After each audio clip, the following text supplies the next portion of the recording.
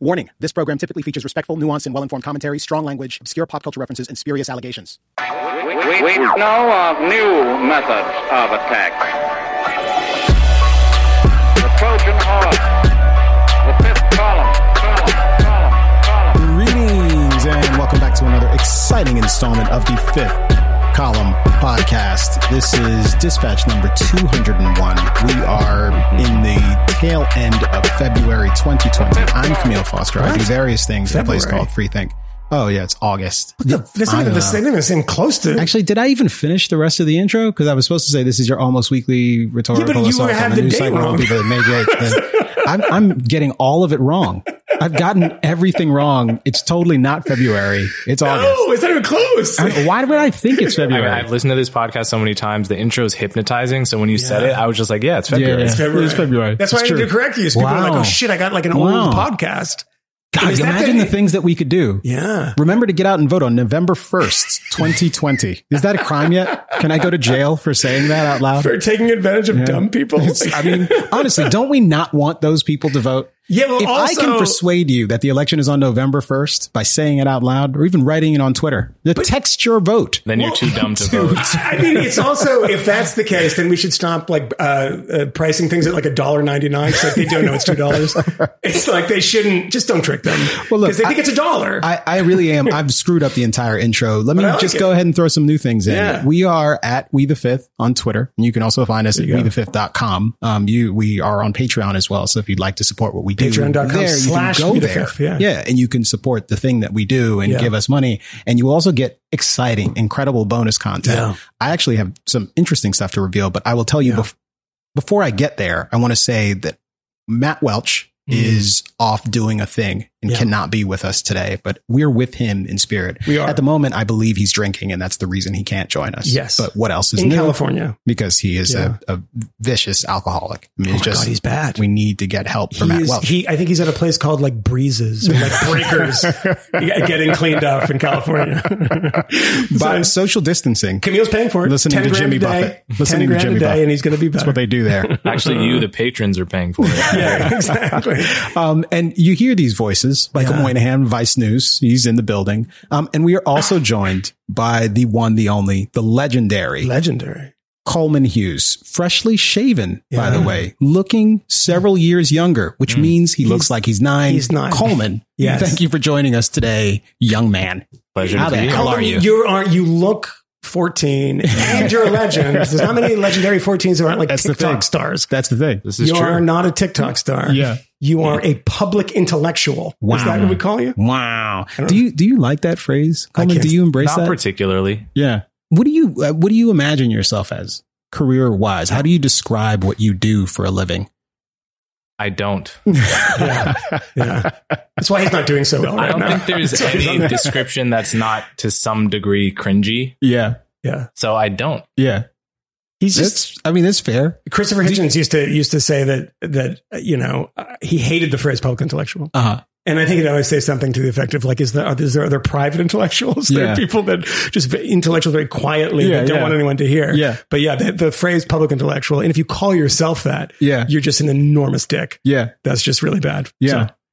Well, lots of stuff this week that I'd like to get into. But before we get there, I did want to talk about actually something related to what you just mentioned. Yes. Because Moynihan, you have hard drives filled with things that you've done in the past. I'm a digital hoarder. Yeah. And occasionally you will find really stellar stuff in this archive. And I will let you describe what you found and where folks will be able to enjoy this. But this is like actually pretty extraordinary. I have not heard it all yet. No, and I'm very excited to hear it. But please tell the listeners. Yeah. So I'm putting a few things together for the Patreon, a little kind of bonus content. And as you might know, that unlike a lot of Patreons where you come and you support people because we give you a free podcast, you actually support us and we give you more material. So you get, an extra podcast per week and some other things too.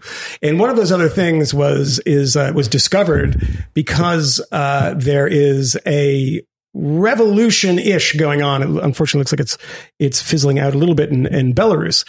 And so when I saw that, I said, oh man, I should go find an interview with my friend Natalia, who runs the Belarus Free Theater, one of the braver people I know, absolutely brilliant person. I think she won the Havel Prize from the Oslo at the Oslo Freedom Forum a couple years ago. And she's a very good friend. And I found an old interview that I did with her in 2013. And I'm going to put that up, but that's not the great surprise. But that's fun. You should listen to that when I put it up. But on that hard drive, I found that I had an old recorder. And you can tell it's old is that they're all Windows media files. They're like recorded like 32 kbps, like Windows media files. So I kind of have to make the audio sound better. And I recorded a lot of things. And there was something that he said something during it. And I was like, oh, I can find out the exact date. Cause it wasn't actually in the metadata of the file because it's been copied a number of times. And I didn't even know that I had this.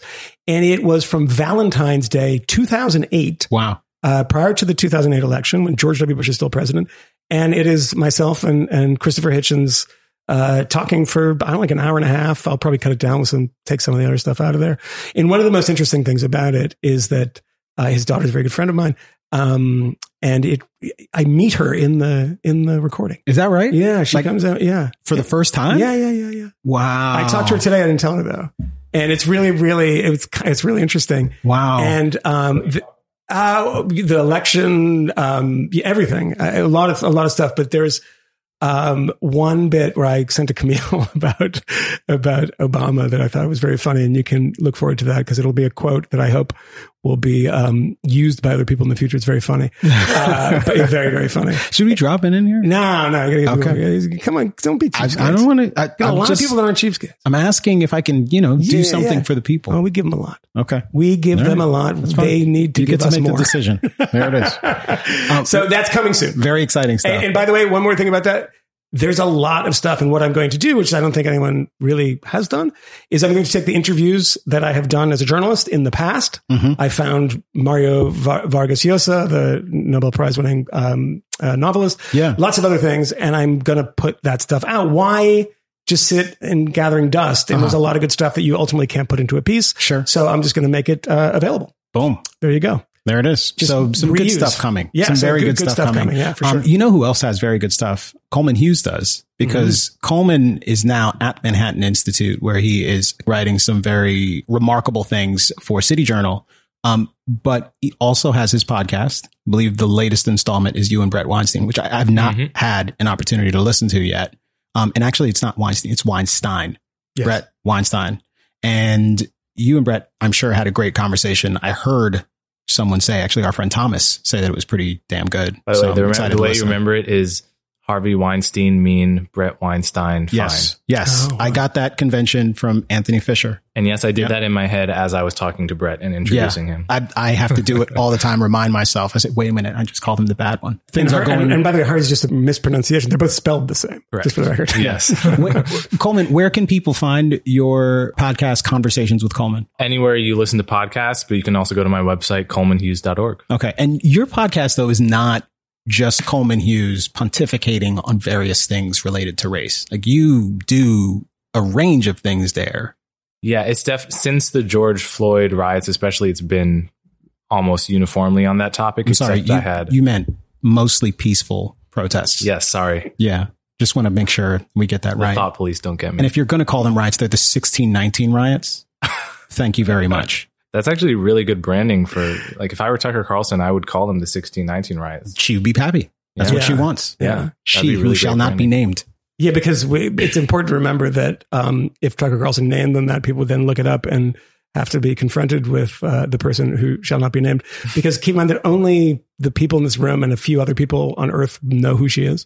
It's a very small circle of people. We tend to, Twitter's not real life. They all know thing. Exactly who we're talking about. Yeah, I think the people who listen. My count is now 2, which is the number of times that, because of engagement with me, she has deleted a tweet. Is that right? Yeah. Oh. What was the latest one? The latest one was so she made this argument in the 1619 Project that it's ironic that Asian Americans, certain, a faction of Asian Americans would criticize affirmative action laws when those laws were a result of the struggle for Black equality that ultimately opened the borders, that had something to do with opening the borders to allow those very Asians to come here in the first place.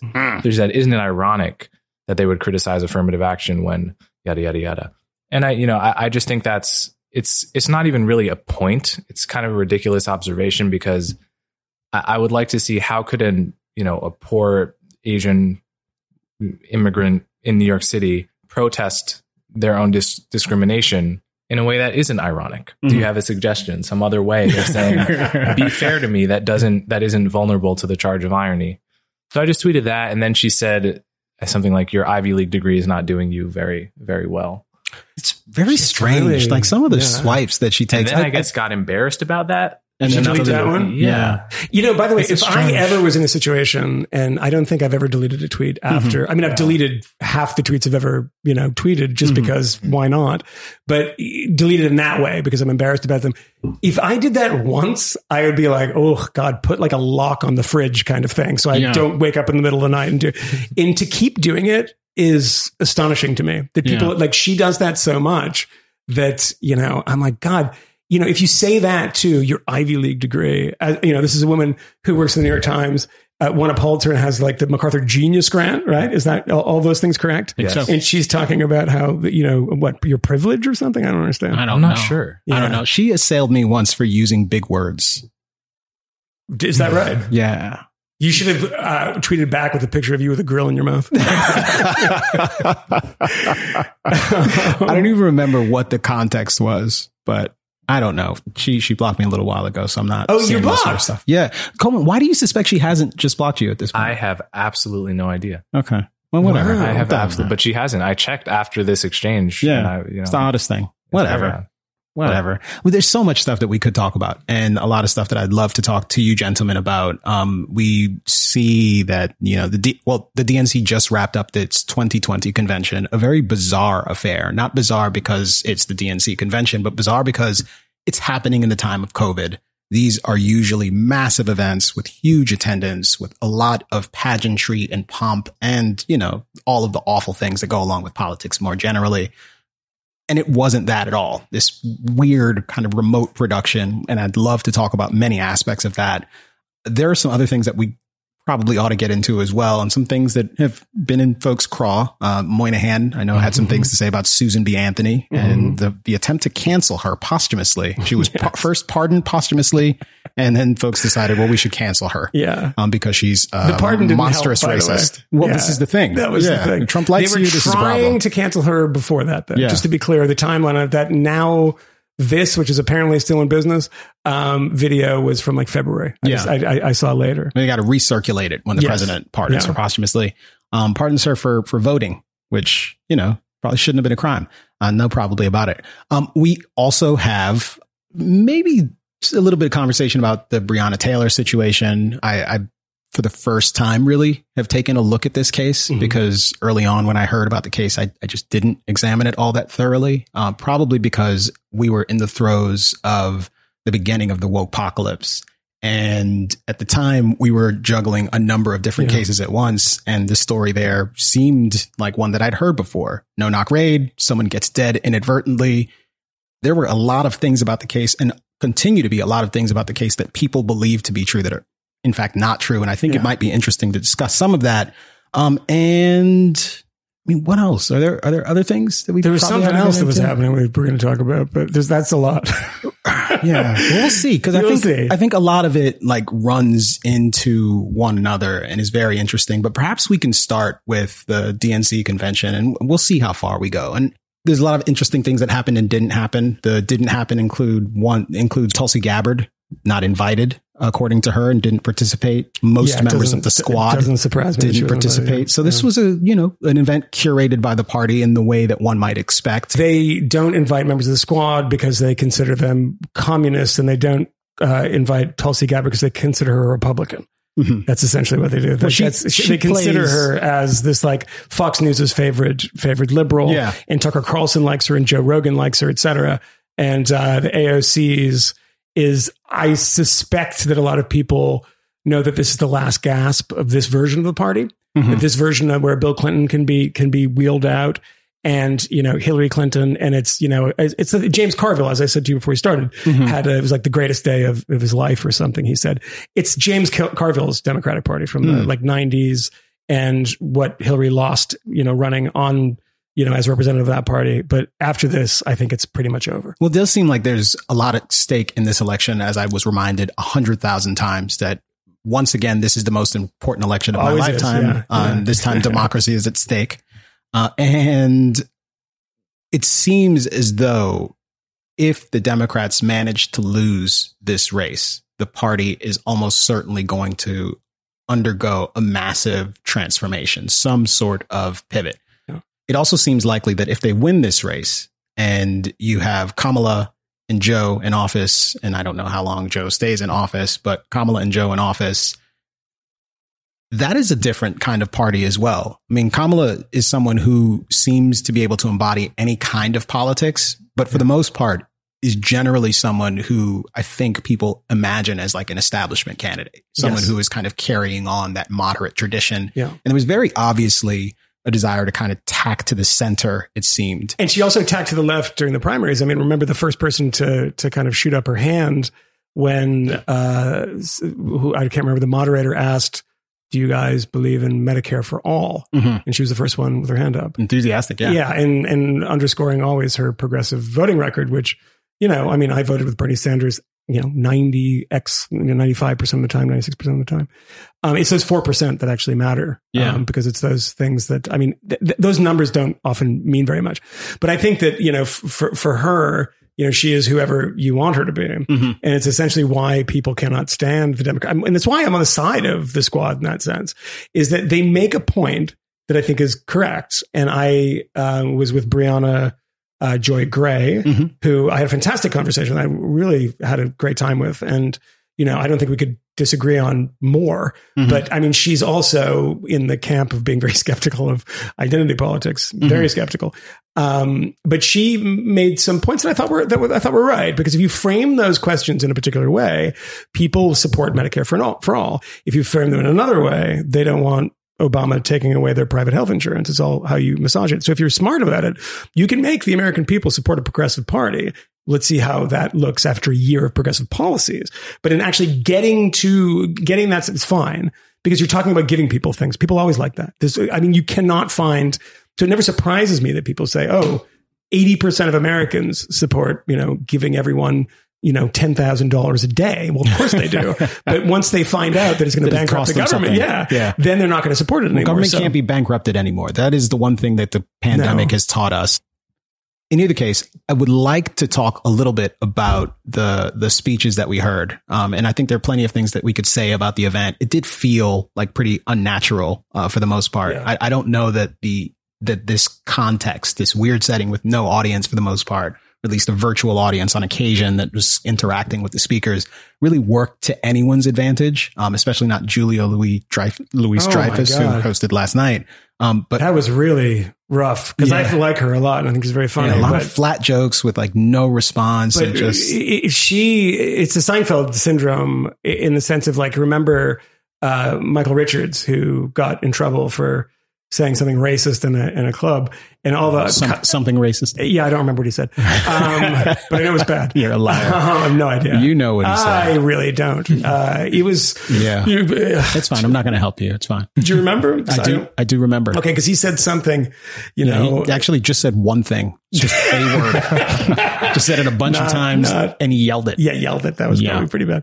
But all these comics were pointing out that the biggest problem with Michael Richards is he's a comic actor and not a comedian, and they try to do comedy, get on stage. It's like Leslie Nielsen is really funny and like Naked Gun, but he's not a funny guy. Yeah, and they flail, and like I think that might be the case.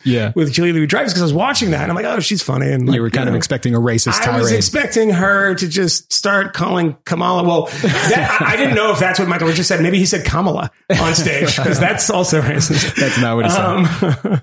But yeah, I thought that was it was really really grim. Well, in a convention filled with grim and strange things and awkward performances, given the setup, Barack Obama's performance really shined. I mean, watching him do his thing again, like you're reminded of just how good a politician he is. The speech that he gave, on substance, one could try to score that pretty sharp and pointed, not measured in the sense that he made it a point to talk about Joe Biden and his background and why he's the guy for the job, but also really sharp in terms of the kind of criticism that he was directing at Trump, which was pretty characteristic of almost all of the speakers. Joe Biden didn't spend a lot of time talking about Donald Trump, but pretty much everybody else did. In some instances, people like Hillary Clinton explicitly suggested that the election might be stolen this time. In fact, there were a couple of different productions, including some spokespersons who are associated, not spokespersons, but employees who work for the United States Postal Service, bemoaning and complaining and incensed by what they described as the attempts by the Trump administration to undermine the postal service in order to undermine the election, which is a pretty astonishing thing to see. Yeah. At the Democratic National Convention. Well, if they spend less time arresting Steve Bannon, armed agents of the Postal Service coming, which is true. The Cliff Clavin's coming up there to take him off of Guawangwe's boat. I would say I suspect a lot of people would disagree with this, but when I was watching it, I thought watching Biden in particular, and people are just, oh God, heavy breathing about the Biden speech because he didn't step on a rake 15 times. And it's a pretty low threshold, low bar. But I was thinking about that too, about the Trump thing.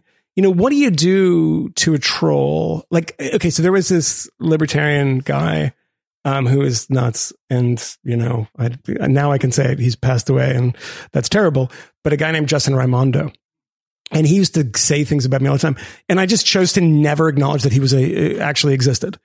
And I think it was a couple of times he came on the podcast and I was like, I don't know who that is. And that was I was wondering if the Democratic Party would do that about Trump and stop telling the American people what they know is that he's boorish, that he's not, because they're not going to convince you that boorishness is bad after 4 years. You either know it's bad or you don't. I mean, that's the end of it, right? So just let it go.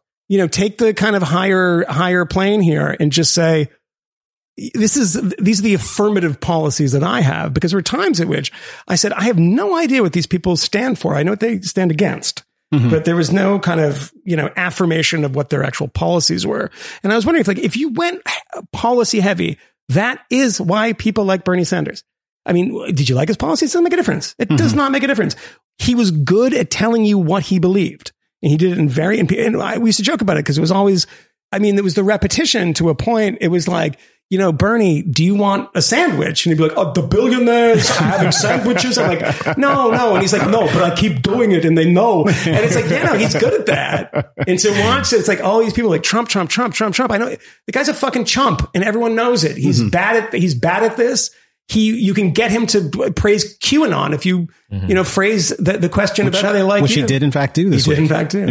That is the other thing I think we ought to talk about. Speech, part of why it was good is because he didn't focus on bashing Trump. Precisely, yeah. And also, I think a lot of people, myself included, have been in the uncomfortable position of feeling like I occasionally have to defend Trump because, I know. Trump will have done something bad and then the accusation will be like not in proportion to what he actually did. And then, so it's nice to not get that in Biden's speech where he's going to call Trump a white supremacist. Well, I suppose the only one part of the speech where that instinct came into my mind was the very fine people on both sides thing, where, it's been repeated to the point where the truth doesn't matter. But, the same speech 15 seconds later, he says, the white supremacists, I condemn them completely. Right. But there have been like 40 of those where Trump does something stupid and, exactly the reason I voted against him. But then people take it, too far and don't say the QAnon thing is exactly analogous because in this press conference, he was asked about these QAnon people. Who are just really despicable nutbags. But think everybody's a pedophile and cannibals and they're just whack jobs, right? Not even worth talking about. But I guess it's because it's spread. I don't even know the penetration of this. Because if you talk about rioters, during these protests. You're like, it's a small majority. Come on. It's like, well, how many QAnon people are there? I mean, talking about this all the time. So this, and they've done crazy, violent, they call it pizza stuff and everything.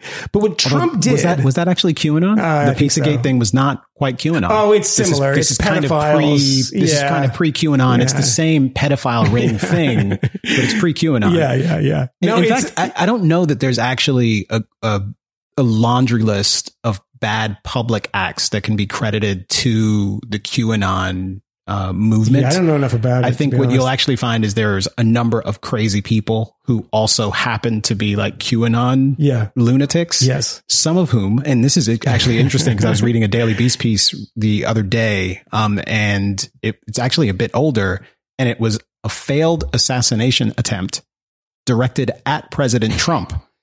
And the guy who was participating in this, or at least arrested for it, was a QAnon sycophant, which...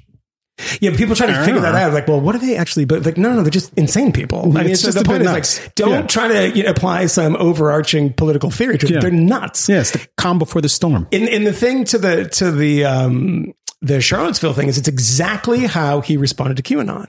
He said it more explicitly in the QAnon thing. He said, they like me. Yeah. So they must love America. So they're all right. Yeah. They're good people, because I'm like, no, they're not good. They're crazy people. But the thing about Trump that if you pay attention for 3 seconds and you're not, you're honest about it, because you can be disingenuous about these things. Don't pretend that he was dog whistling. He's not smart enough to dog whistle. He's literally not. He's doing, it's naked. It's naked. He's doing what's on the top of his head. And like, there are people there, and some of them, this is what he thought. It's actually what I thought that day too, because I didn't know anything about it as it was happening. I thought it was like a Trump rally that was like, there were some Nazis showed up or something, but it turned out to be just a Nazi rally, right? There are people there that had Trump flags and they were Trump. So he sees that. This is not a complicated thing, people, because he's not a complicated man, and says, there's some good people there and there's some bad people there too. And then as Coleman points out, he goes on to condemn Nazis and the rest of it, which you would expect him to do because he's entrusted his entire foreign policy to a Jewish kid who's never been in politics before, Jared Kushner. So bad Nazi if he is a Nazi. But I mean, it's the simple thing that governs Donald Trump is people like him. And they heap praise on him, Kim Jong-un, Vladimir Putin, anybody, he will be like, he's a good guy. He's a good guy. The highlight of that exchange, though, might have been the tail end of it, where the reporter who's asking the question, I don't know who it was. I'm seeing part of her face because she had a mask on. Yeah. And she says, at the crux of the theory is this belief that you are secretly saving the world from this satanic cult of pedophiles and cannibals. His response is I haven't heard that, but is that supposed to be a bad thing or a good thing? I mean, if I can help save the world from problems, I'm willing to do it. Who wants to not save the world from pedophiles? Right? I mean, I love the way he twists that, and it's not like he's doing it in like this sinister, but clever way. He's just too dumb, and he's just like, no, that's bad. We should not like that. Yeah, and I am doing good things, right? I'm doing good things. It is like so insane watching. It's still to this day is amazing to me that man not only is president, is that there's a series of serious people. Some of them serious, about half of them not serious, throwing serious questions at him. Like the Jonathan Swan interview. I was like, this is like, it's an unfair fight. Was that the guy from Axios? Yeah. It's like, it's like Mike Tyson punching a child. Don't do that. The part where he's trying to pin Trump down to using per capita figures on COVID deaths instead of, per infection rates. Yeah. And Trump is just like, I don't know the difference. I don't know what you're talking about. Can you just look at this document that I'm putting in front of you? I'm flipping through these pages. Someone handed this to me. I don't really know what's going on. Have you seen the map of my election win? Have you seen it? But the other thing about that interview is I think, and this speaks to my earlier point, I think every time people attack him unfairly, it actually garners sympathy for him. And I feel this when I watch Trump, who I think is, incredibly stupid and, just absolutely not the person who should be president. But when I see a journalist, smugly attack him for something that, that is unfair, it actually does garner like I feel some kind of sympathy for him. Certainly his supporters. And his supporters. When they turn to you when you're in the press pen at a Trump rally and boo, they're booing at CNN in particular. They don't care about MSNBC, by the way. They just don't care because MSNBC is not even, pretending they're a news organization. No, they're just like, we're Rachel Maddow, a little bit. It's far more tolerable than CNN has become. And CNN, they remember from 1981 and, Bernard Shaw. Bernard Shaw. And you remember him? Bernard Shaw? He was one of the original anchors. Oh. Yeah. He was terrific. But they remember all that stuff. That's the news organization that has abrogated their responsibility to do news. And now they're doing this Trump stuff and making fun of Trump all the time. And they're right about one thing is that they're just grandstanding. And it's like, you want to get the book deal that Jim Acosta got, don't you? Because you're not going to. You're trying to get there and like wave your arms and do all this stuff. It's like, it's not enlightening anyone. No one's getting anything from these. We're not coming away from this like, oh, wow, that Trump's really dishonest. No, we've known that for, years and years and years. This is a man who, you see that frame right there, right behind you? See the guy with the blonde hair? That was Donald Trump's sound man for 12 years. And used to wire him from a microphone every morning in Trump Tower, and said that he used to have, and I think this might have been reported, that he used to have a stack of the ratings of The Apprentice on his desk, which he would sign for people. They didn't ask for it. He would come in and they would talk to him and he would sign the ratings. Yeah, because they want this. You want give this. them the ratings. Yeah. He would sign the ratings. That's good. Think about how demented that is.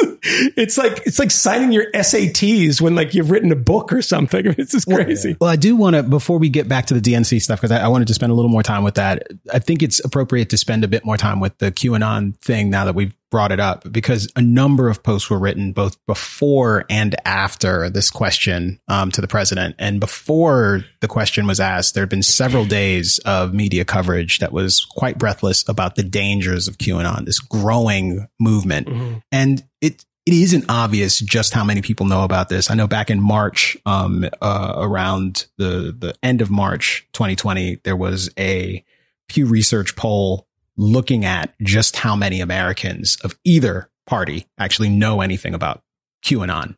And it is a vanishingly small percentage of Americans that actually suggested that they knew what QAnon was. The highest percentage for New York Times readers. That's true. Did you see that? There's a breakdown. Yeah, I did. Yeah. By a long shot, too. Yeah, but this is the odd thing about QAnon, and I'd be interested in the perspective of the folks in the room. To the extent QAnon is a genuine problem, and I've been thinking about this a lot today, actually, it seems to me that the fundamental issue here isn't so much the kind of particular danger posed by QAnon. It's like any manifestation of this crazy is one thing.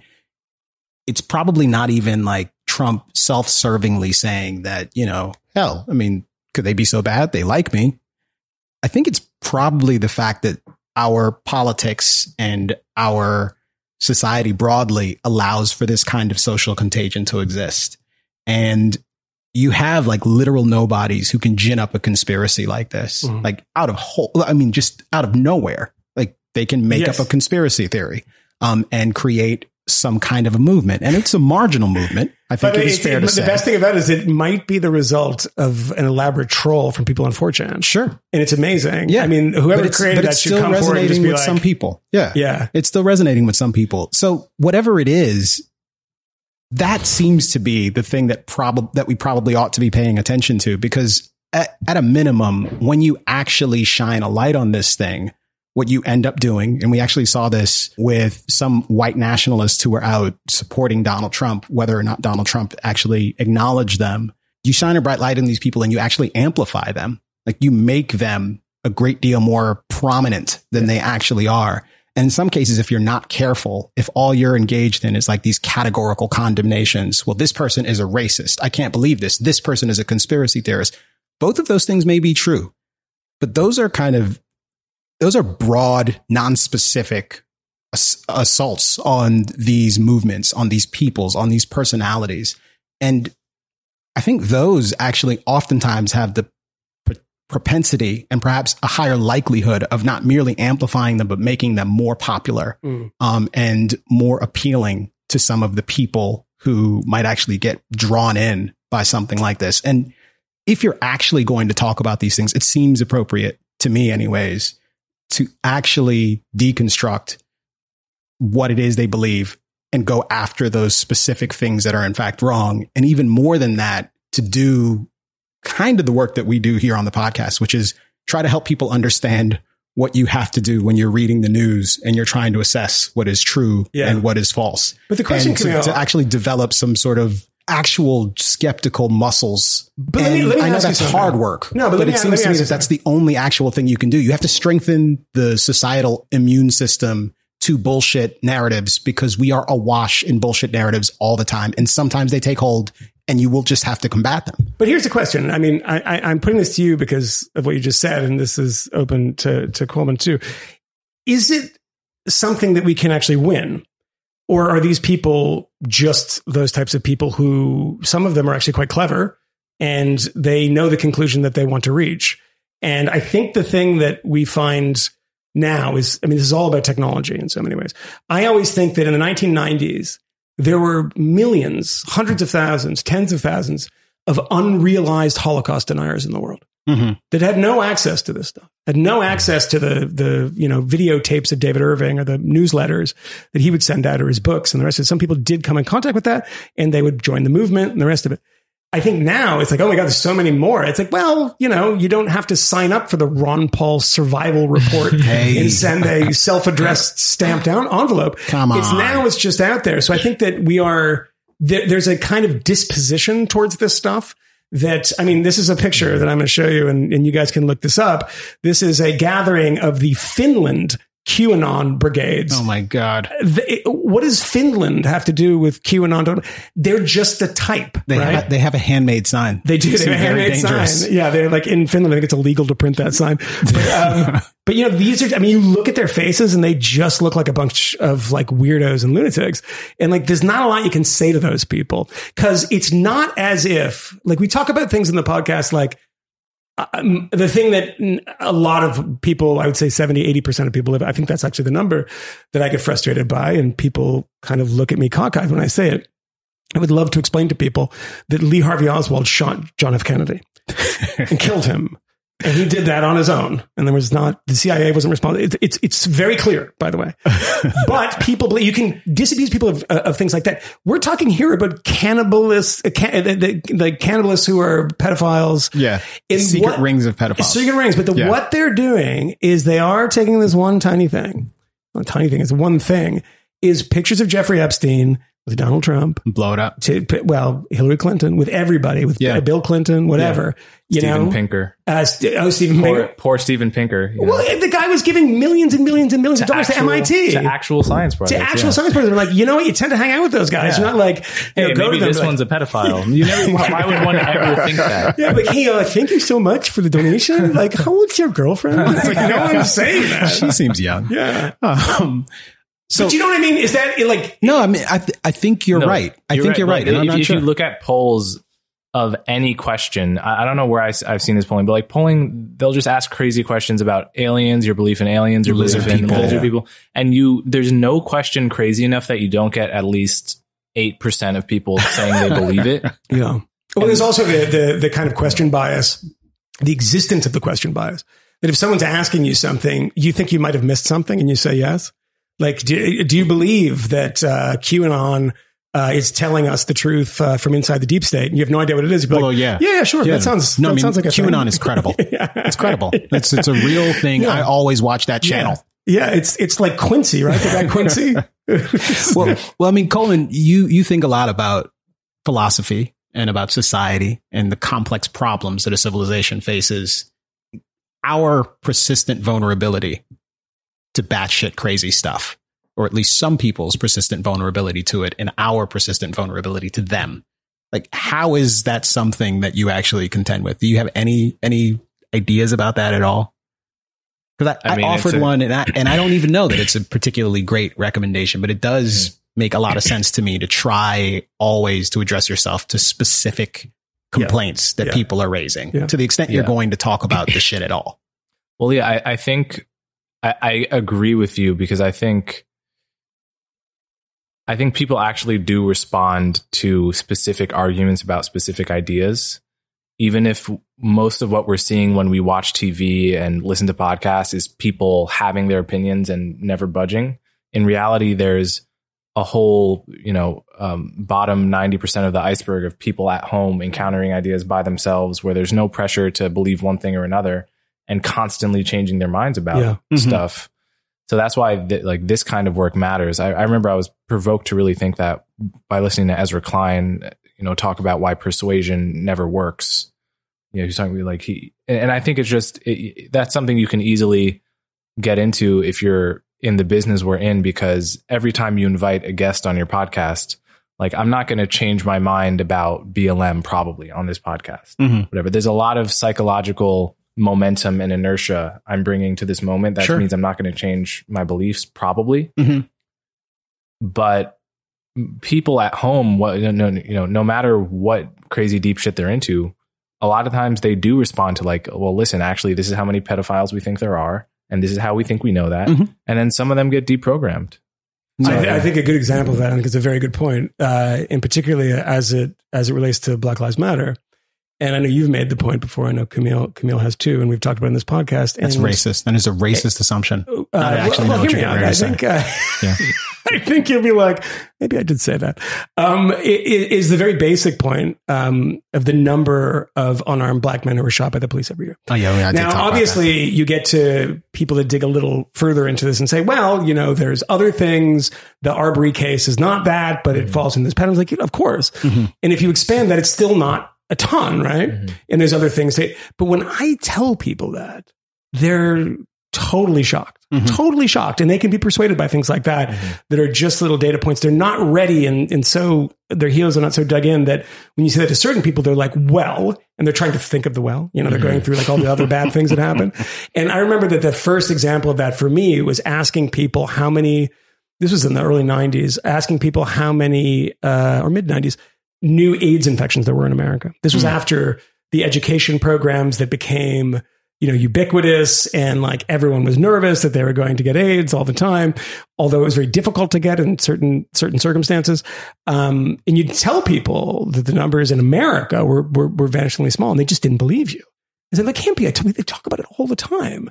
And the same thing is true in the BLM case, is that, your usefulness, Coleman, as a commentator in this stuff, is laying out very specifically, things that we don't know about Black Americans, because we're constantly programmed in a way that is supposed to make things better for Black Americans to think that there's never been a success. It's been a string of endless failures. There's no way towards success. There's only a string of future failures. And, when you talk about the sort of Nigerian Americans being one of the, the people who have the highest, one of the highest per capita incomes of a non-native groups in America. People don't know that. And when they find it out, their minds can be changed. The broader stuff is hard. The thing about that too, is I think there's can be changed, Kmele. I've had some interesting recent interactions with a gaggle of young first generation, and in some other cases, immigrant Nigerian young people. I don't think it's a gaggle. I think it's a murder when it's millennials. I like that, actually. Actually, that's racist though, to say that murder, because it was the most bizarre exchange. And Coleman, I'll give you a chance to say something, but we were interacting in a context that I won't explain. And they were all explaining how challenging their upbringing was, because their parents would continually tell them not to be like Black Americans, and how bad it was to be and to talk and to act like Black Americans. And they were trying to deprogram themselves of that, but they were also trying to embrace their Black identity, to get to familiarize themselves with Black history, and to accept the truth that they can't remove themselves from the struggle of Black people and the sort of awfulness of Blackness, which is a bizarre thing to listen to people say. Because you have half of that as very accomplished Jamaican parents. I mean, it's the same experience. Yeah, it's the same experience. But I think that's it, though, because they're all accomplished, and that's when you start believing stuff like that. Yeah. I mean, I remember I had a producer in 2016. We were covering the election, and we had this hilarious thing. We would just keep making jokes about it. That every time we went somewhere, we were getting an Uber, and if the cab driver was white, because a lot of places, it's just like a lot of white cab drivers, they would always be like, "What are you doing with all these cameras?" We're like, covering the election. That fucking Trump. And every time, I swear on my life, it was an immigrant, particularly like African immigrant or Hispanic. They'd be like, "Trump's the best." And I don't know if they were like, thought that's what all white people thought, and they were just trying to be agreeable. But every single one was like first generation, like, this Trump guy's amazing. Because the thing is true is also in Europe is that there's so many people who are first generation who want to bring the drawbridge up behind them. Yeah. They're like, no, we're done. We're good here. I got it. But the rest of them are fucking horrible. Like, because that's the thing that we've talked about before. It's like when white liberals particularly talk about race, and they talk to you about it, Kmele, and they say like, wait, black people, like, oh, everyone's the same, right? Mm-hmm. And what do you think about white people and the way we do this? And it's like, the Jamaicans are too busy like hating Trinidadians to get, like there's these things that people don't get is that how Mexicans think of Hondurans. Yeah. They don't believe that anyone could possibly think in the binary way outside of the binary way that Americans think about race. Yeah. Which is really annoying. Coleman, I cut you off. You were saying something about the Nigerian American. No, well, what I was going to say is that I think there's a similarity between the experience I have and the experience a conspiracy theorist has. And we were talking about the type of person that becomes a conspiracy theorist. And I've sometimes thought that, it's probably not that different than the experience of me feeling that the New York Times and the CNN is wrong about the supposed epidemic of police killings. And, and here I am looking at the original data for hours and discovering the truth and thinking about it with other people who are also persuaded that the mainstream narrative is very wrong. Mm-hmm. And, it occurs to me that I think I kind of have the mind that in another context would love to be a conspiracy theorist. So I have some sympathy with people who are tempted to go that route. But I also, in terms of being of a similar cast of mind in some ways, but I am very deeply irked by every conspiracy theory I hear because they all seem so irrational to me. Yeah. And like, have you thought about how many people would have had to keep this silent? And I'm like, reflexively, but I do feel like I don't know. I see why someone goes down that route. One, I've never thought about it that way. And I totally get what you're saying. And I think I probably share that feeling. But oftentimes I think it manifests itself as like this sinking sensation. I look around, I read the news, and I'm just like, how could you possibly think that's true? Why are you framing this story in that way? That is just not accurate. There seems to be some other question you ought to ask. And actually, I had a moment like that when I was listening to Michelle Obama give her remarks at the DNC. And at some point in her remarks, which have generally received very positive reviews, but I thought was just not a grand performance. Again, probably suffering because of the circumstances. But at some point she says, and here at home, as George Floyd, Breonna Taylor, and a never-ending list of innocent people of color continue to be murdered, stating the simple fact that a Black life matters is still met with derision from the nation's highest office. It is the oddest thing to encounter a statement like that.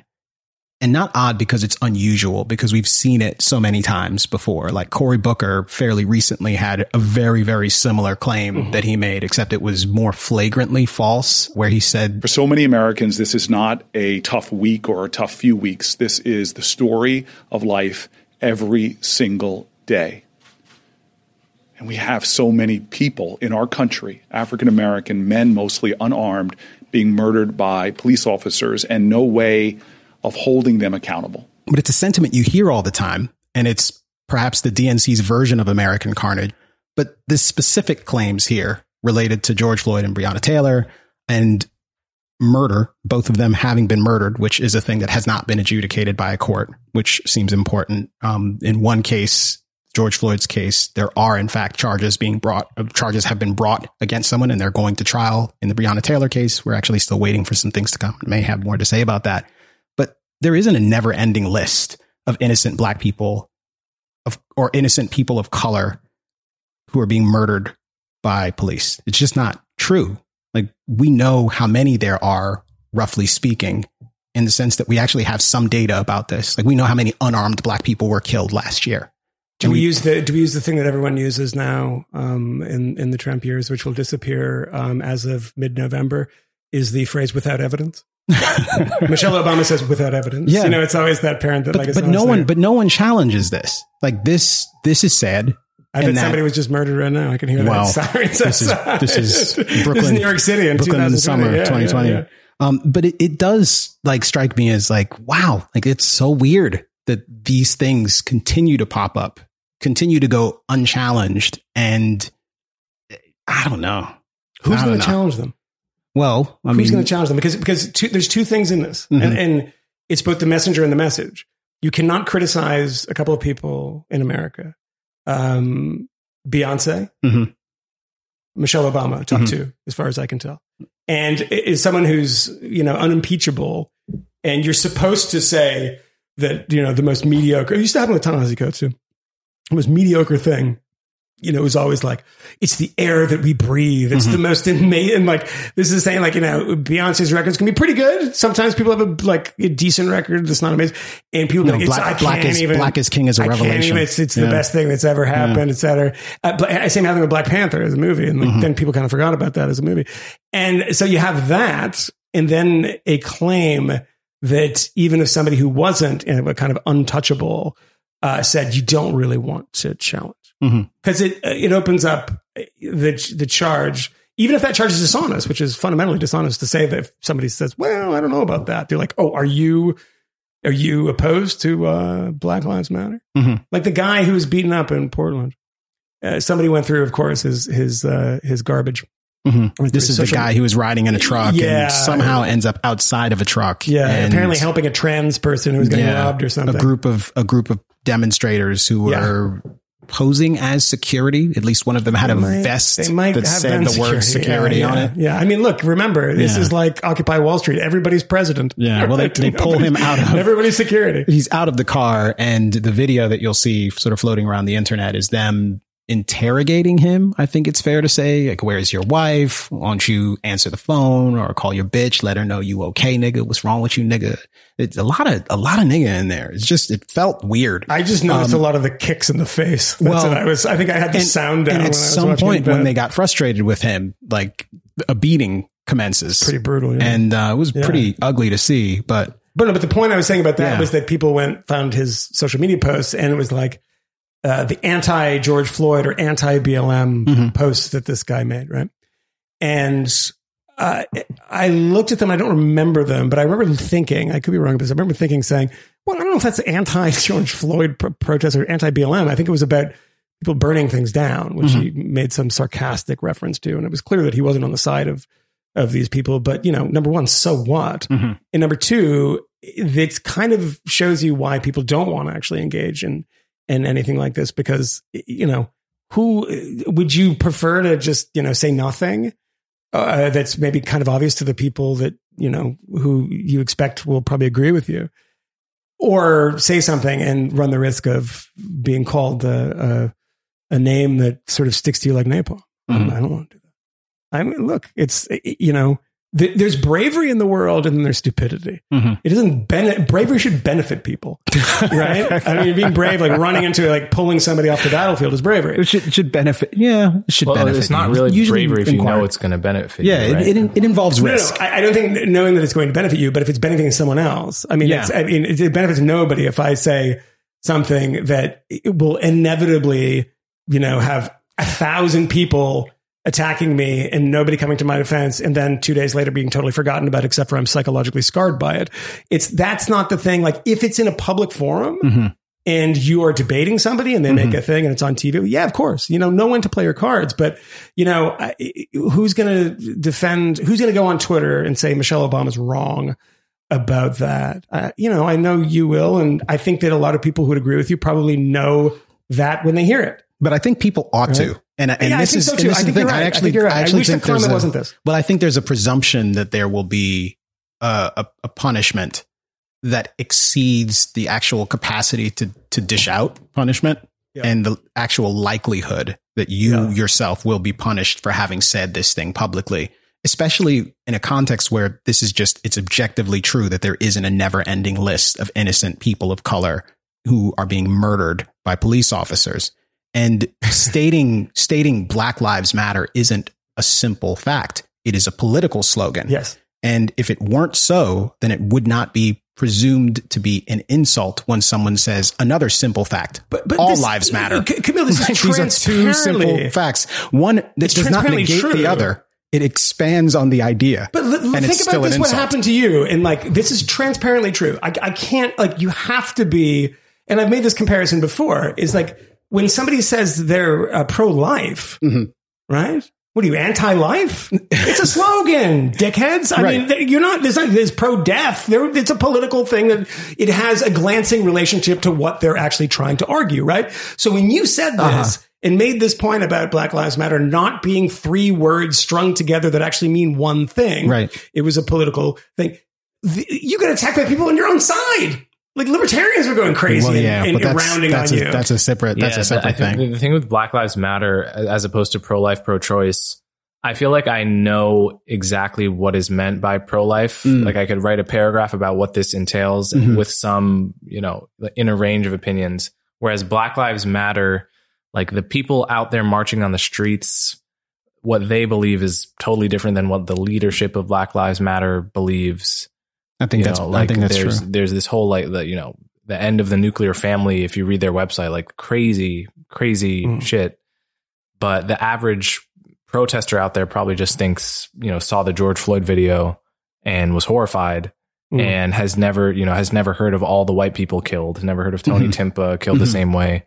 For Breonna Taylor, they've never heard of, Derek Cruz, who was shot in the face on a no-knock drug raid, and they recovered some weed. In 2015, like they've never heard that, the many white people who have died this way. So, it's hard to know what I'm saying, when I say the slogan Black Lives Matter, and then all lives matter. It's even harder to know because it was never a movement to begin with. It was just a reaction to a movement. So it's like, I find it impossible to have anything less than like an hour-long conversation with someone about what I think about the phrase Black Lives Matter, because it's so, but I can't do the hostage video thing. Like I can't do the Black Lives Matter full stop. It's just a fact. I can't pretend to be outraged at someone who won't say it. I can't. Because I know that they, at some level, they feel, even if their politics are much more to the right of me, they feel the same way about they feel as if a gun is being held to their, if not their head, then their career. And you have to say this. And we're not going to talk for an hour about it. And you just have to say it. And it's obvious that you should say it. It's morally obvious. It's not morally obvious to me. There is a curious transformation that's taken place over the course of the past couple of months. And I think it is fair to call it a moral panic, where most people not most people, but lots of people and most members of the media and the intelligentsia have accepted a belief that Black Lives Matter is an obviously true statement. And all it is an endorsement of your commitment to racial justice. And there was that controversy this week where apparently there was some sort of Goodyear slide that started to make the rounds. I think it was Cernovich who started circulating it. And eventually the president weighed in on this and suggested that there should be a boycott because Goodyear was in some way, shape, or form endorsing a policy of saying that you could not wear like MAGA hats, but you could wear Black Lives Matter themed gear.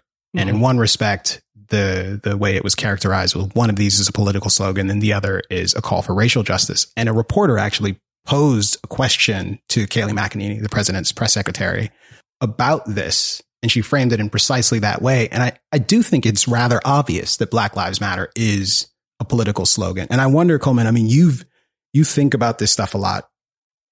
Do you suspect that amongst the intelligentsia that there is an unwillingness to accept what's obviously true, or that there is a broad consensus and it's like deep and meaningful, and that they genuinely believe that this is just an obviously true thing Or actually, I don't know if I asked the same question twice. I may have, but I think you know what I'm getting at. Yeah. Like the commentariat people, I think very much believe it. Corporate woke, I don't think they believe anything other than their bottom line. Right.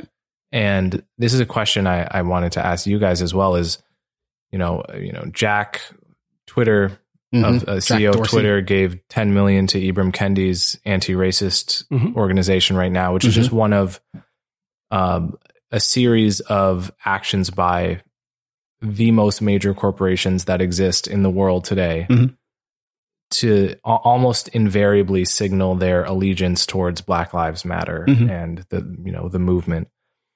And I really wonder how people reconcile the idea that they are fighting the system, trying to overturn the system, with the fact that all of the major multinational corporations, 0.01%, are all ostensibly on their side. Like, how do you fight the man when the man is donating to you? Or how do you reconcile that in your own mind? Well, they've yet to do the work. So you have to commit yourself to a new employment policy if you're Microsoft, and make certain that you're hiring like 20%. But there isn't a man of your salary. Right? I mean, how can there be a man when the man is, bowing down to its 22-year-old employees? But the man is the system. The man is the existence and persistence of the disparities, and the fact that we have, as of yet, failed to do anything about it. And to the extent they still exist, the deficiency is there, and it needs to be cured in an active way. But the interesting thing about this is that was not always the case, of course. It was always that there were Bull Connors in the South, but there were Bull Connors in the government. There were Bull Connors in your local grocery store. They're everywhere, right? There's some truth to this, too, at certain times in American history. But now we're in this interesting position that if every company is doing this, every company, every politician, I mean, the DNC was like clotted with this stuff. I mean, if you came from Mars, you would have a very, very different vision of what this country is, that when you're looking at the DNC, it's what kind of the Democratic Party wants it to be. Fine. But the thing about that is, after a certain amount of time, when every company's been doing that for 20 years and nothing's changing, I wonder what because I mean, you look in the 60s, and particularly sort of late 60s, early 70s, and Black Power movement and the Panthers and Ron Karenga and all these like splinter movements. It was about, these companies are full of racists and white supremacists, the rest of it. And we have to change it in the way that it's effectively changed now, or it has been changed in the past. And at a certain point, it's like, if there's no movement, because it doesn't matter how much money Nike or Adidas gives to charities or Jack gives to that charlatan, it's not going to change a damn thing other than make Ibram Kendi even richer. I imagine some of that money's going to go to him. He's a very wealthy man. But it's not going to do anything, and people are going to start wondering what the results are. Because, you can't sit around, and it ends up being, people end up getting a bit grumpy about that, which is, I think, interesting about this moment, because you saw that in, kind of in the 90s with affirmative action, because you're how many years out of the Alan Bakke case, and there's like 77, 76, something like that. And that kind of the so-called white backlash. But I wonder what the backlash is going to be when, there's a certain amount of it that is people trying to do good, like Jack Dorsey. There's a certain amount of it that is people being extorted. I mean, there's just extortionists that are coming out there saying that if you don't do this and do our program, we're going to make life very hard for you. Something they learned a long time ago from the Rainbow Push Coalition. But they were doing that for years, of like, Exxon had to do all this work if they had one shitty employee who said something shitty. It was their opportunity to seize it and go and, make structural change. But at a certain point, you're saying, okay, why is nothing happening? Particularly when you have at the point now, and Coleman can speak to this because I know you've written about it, is that the state of Black America, just writ large, in, a time when racism was much more prevalent, in, kind of legally binding in some places and legally acceptable in other places, socially acceptable in a lot of places, that the situation has gotten worse in a number of measures. And I think people recognize that in some way. And there's a certain point at which I think that because I don't think these programs are doing any good. I mean, Jack Dorsey is, the CEO, whatever the hell his position is, president, CEO of one of the most recognizable companies on the planet. Because everyone knows what the verb means now because Donald Trump tweets all the time. And he makes a donation to a fraud, a charlatan, somebody who was accused of being a nutbag by the New Yorker prior to the George Floyd thing. It was a very good review by Khalif Santa. Was that his Sane? Yeah, it was very good piece about him and Robert DiAngelo. But that's this is not somebody who is in the kind of mainstream of thought about this stuff. Because I think they can trick us all the time. It depends on if you take academia and use that as the center, probably is mainstream. But this is being normalized right now, and this stuff will not work. It will not work. It's not going to do anything but make these people more famous and more rich, and it's not going to benefit anybody that's living in any of the areas outside of Ferguson. I guarantee you that. And maybe the woman who was elected to Congress from there, who, what the hell is her name? She's kind of a progressive Bush, I think her name is. I can't remember her name. Maybe she will, because she's representing Ferguson and very much a protester, been part of that, and very much part of the Justice Democrats movement. So maybe that, but there's a certain point at which, I mean, we can stop marveling at how dumb all this stuff is. And when we watch people take over and gain this kind of influence, I mean, nobody knew who this asshole was. Well, most people didn't like 6 months ago. I mean, so what? What is he going to do? How is this going to change the world? How is Jack Dorsey giving money? Have you heard his idea for a new constitutional amendment? Oh yeah, I think we've talked about that. No, did we? The anti-racism amendment. Oh yeah. We set up a new anti-racist institution. Yeah, to set up pass an anti-racist constitutional amendment that would empower a panel of experts, a panel that could not be fired by the executive branch ever. This is a permanent entity. It will exist and it will not be accountable to anyone. Yeah, it would consist of people like Kendi, and they would they'd have the power to pre-clear any local, state, or federal policy. Right. Which is to say, reject any local, state, or federal policy if they deem it to contribute to racial disparity. Right, which will be scientifically defined.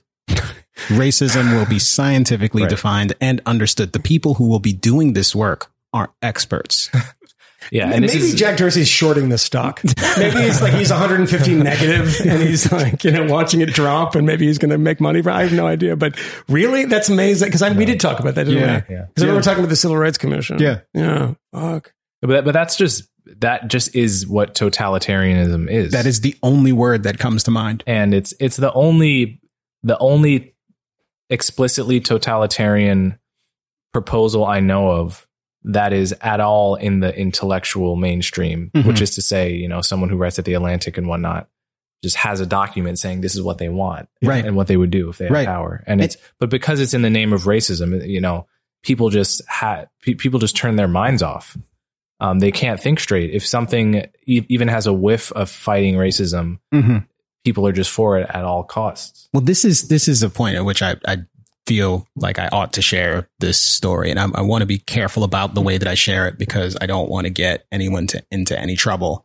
And I haven't even actually shared this with John in full yet. But a friend reached out to me and said, "Hey, I'd like to book you for this primetime special on race being produced by a big television show for an important television network." Yes. And I said, "That sounds great." And we discussed some other people who we might include in something like this. Someone like Coleman Hughes or Thomas Chatterton Williams or John McWhorter or Glenn Lowry.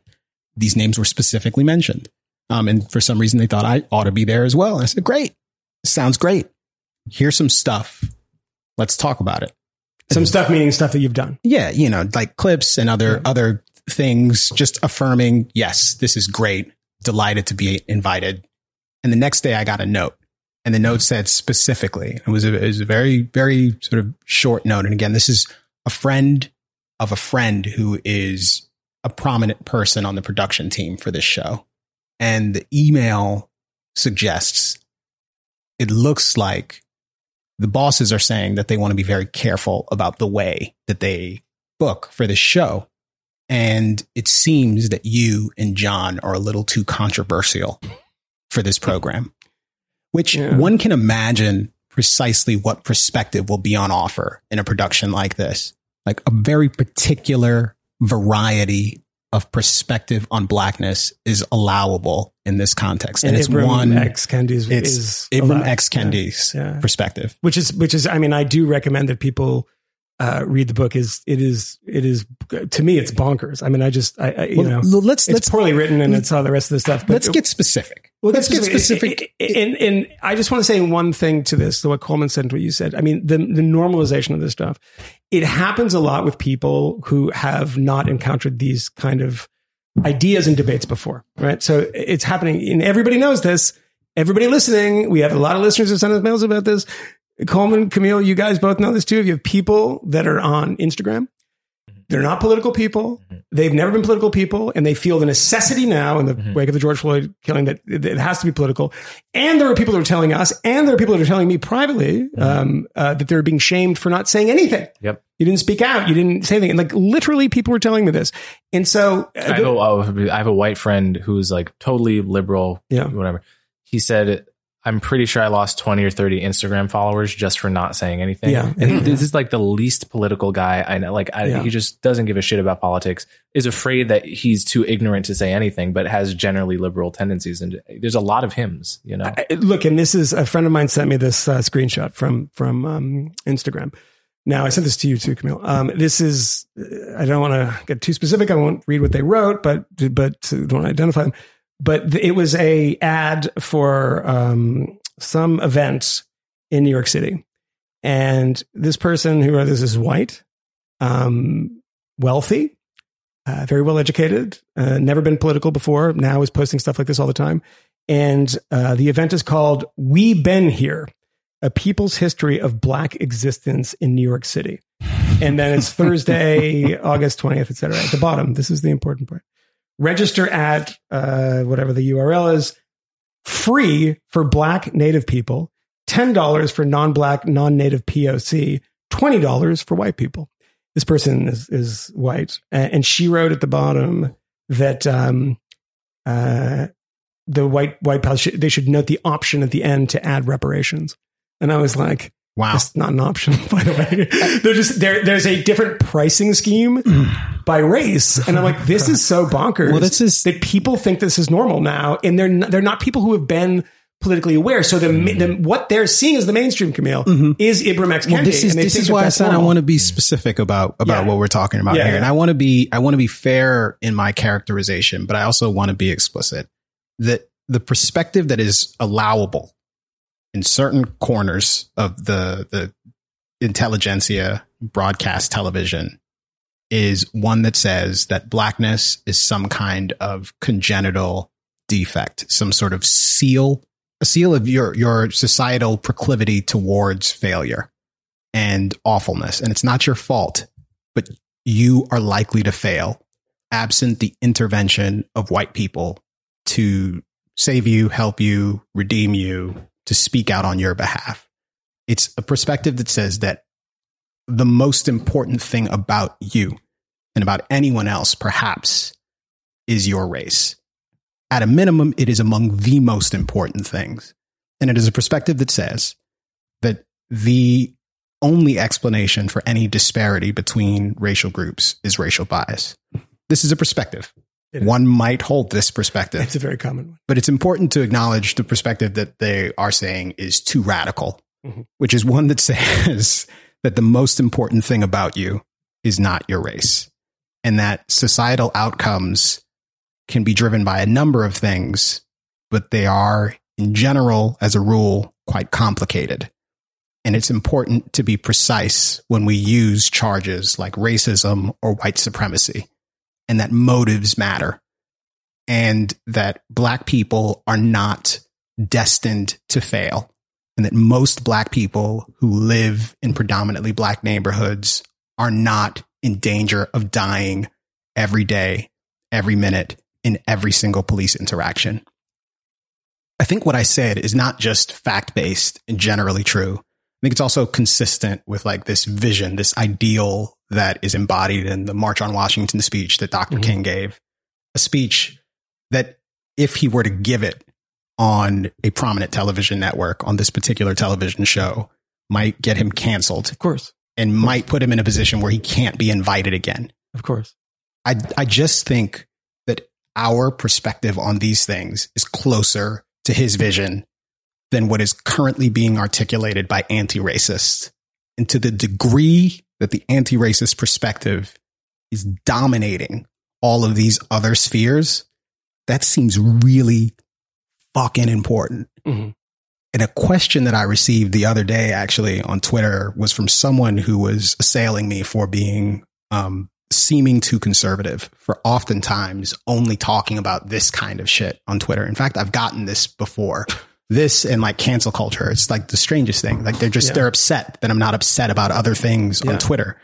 And I realized something. I get really upset when professional athletes who are like baseball players don't talk all the time about music. That's not what I do. But I realized part of the reason why I do it, I think one is because I recognize the degree to which this is like a genuine, real material threat. Yeah. And the fact that I think it actually has legs in a way that most people don't appreciate. Absolutely true. Yeah. So I talk about it and I try my best to restate what seem like banal claims about just how awful society is broadly, or about the horrible, deplorable conditions that all Black people are suffering under persistently, and about how just awful it is to be Black in this country. I feel like pushing back against overstatement is important. Yes. And I think it's especially important if it has those legs in that context, in a context where people feel unable to say those things, who believe that I am right about this and share my perspective, but feel like they can't say this shit in public, and they can't even say it in private. They can't certainly say it at their jobs where they're being forced to take diversity training. And if I don't say it, then Coleman might, which is great. But it does seem important to me that if you're amongst a few people who advocate for this kind of shit publicly, that you do speak out about those things. So I do talk about that a fair amount, which does not mean that I don't care about other things. I care a great deal about the locust-induced famine that is happening in the Middle East and Africa right now. It's actually really fucking bad.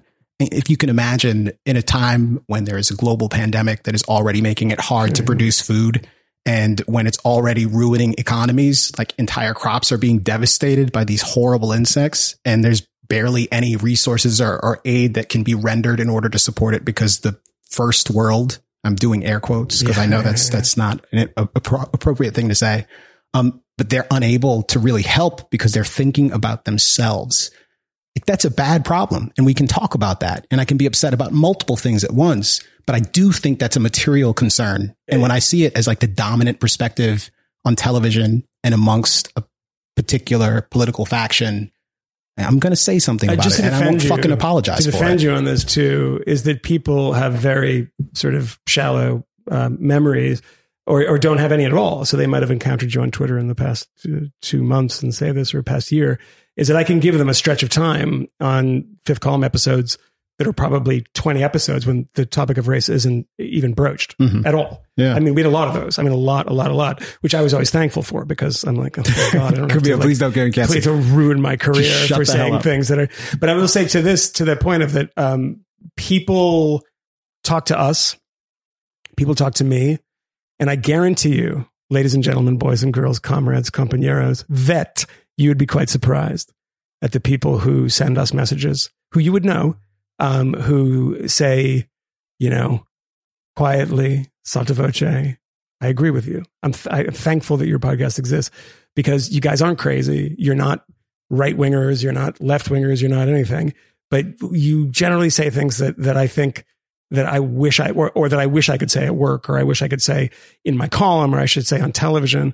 We have a lot of people that say that, and they're like kind of rock-ribbed liberals. I mean, I can think of,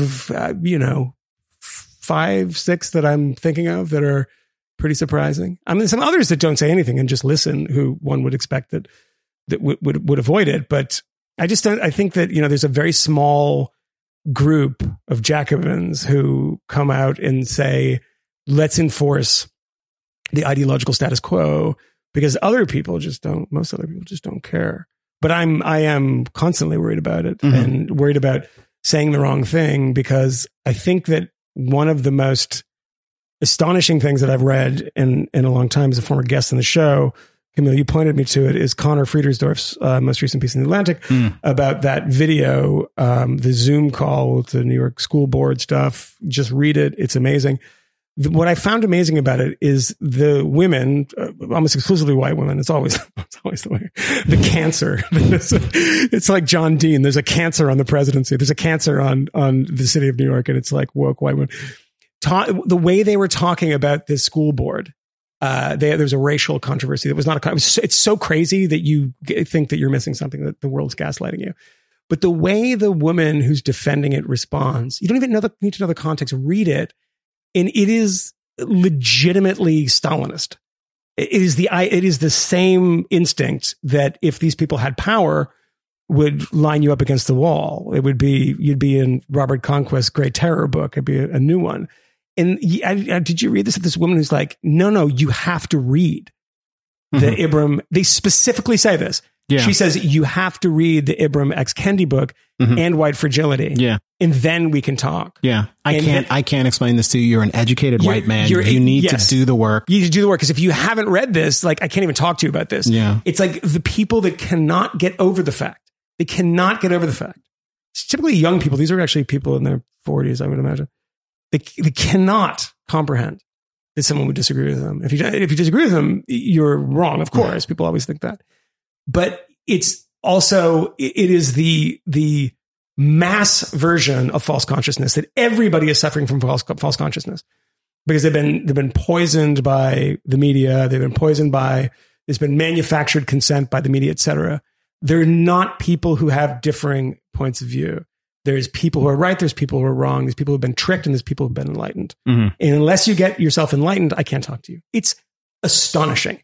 I mean, you really should read it. It's Connor's piece. It's so funny too, because so much of this is hype and bandwagon. And there's a certain type of person who, if there's a trend in the culture, they have to be on that trend. Yeah. They just, like, the thought of not knowing what the latest trend is fills their heart with unspeakable dread. And like, the truth is, police brutality has been an issue since there have been police. There have been videos available of police doing what was done to George Floyd and worse, every year for the past, as long as people have been taking videos. Right? There's the Tony Timpa video, which apparently nobody cares about, but is horrifying. Every bit as horrifying as the George Floyd video. That was available a year ago, and that woke woman who was saying you have to read Ibram Kendi right now, she didn't care about it. She didn't know about it. She wasn't doing the research. She wasn't doing the work.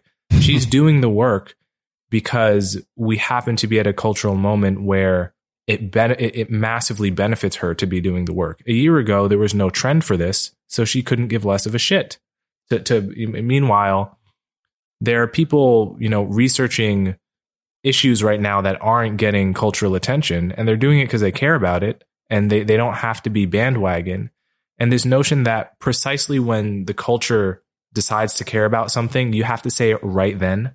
This is, one thing bothered me about people criticizing Kendrick Lamar for not tweeting about the George Floyd riots.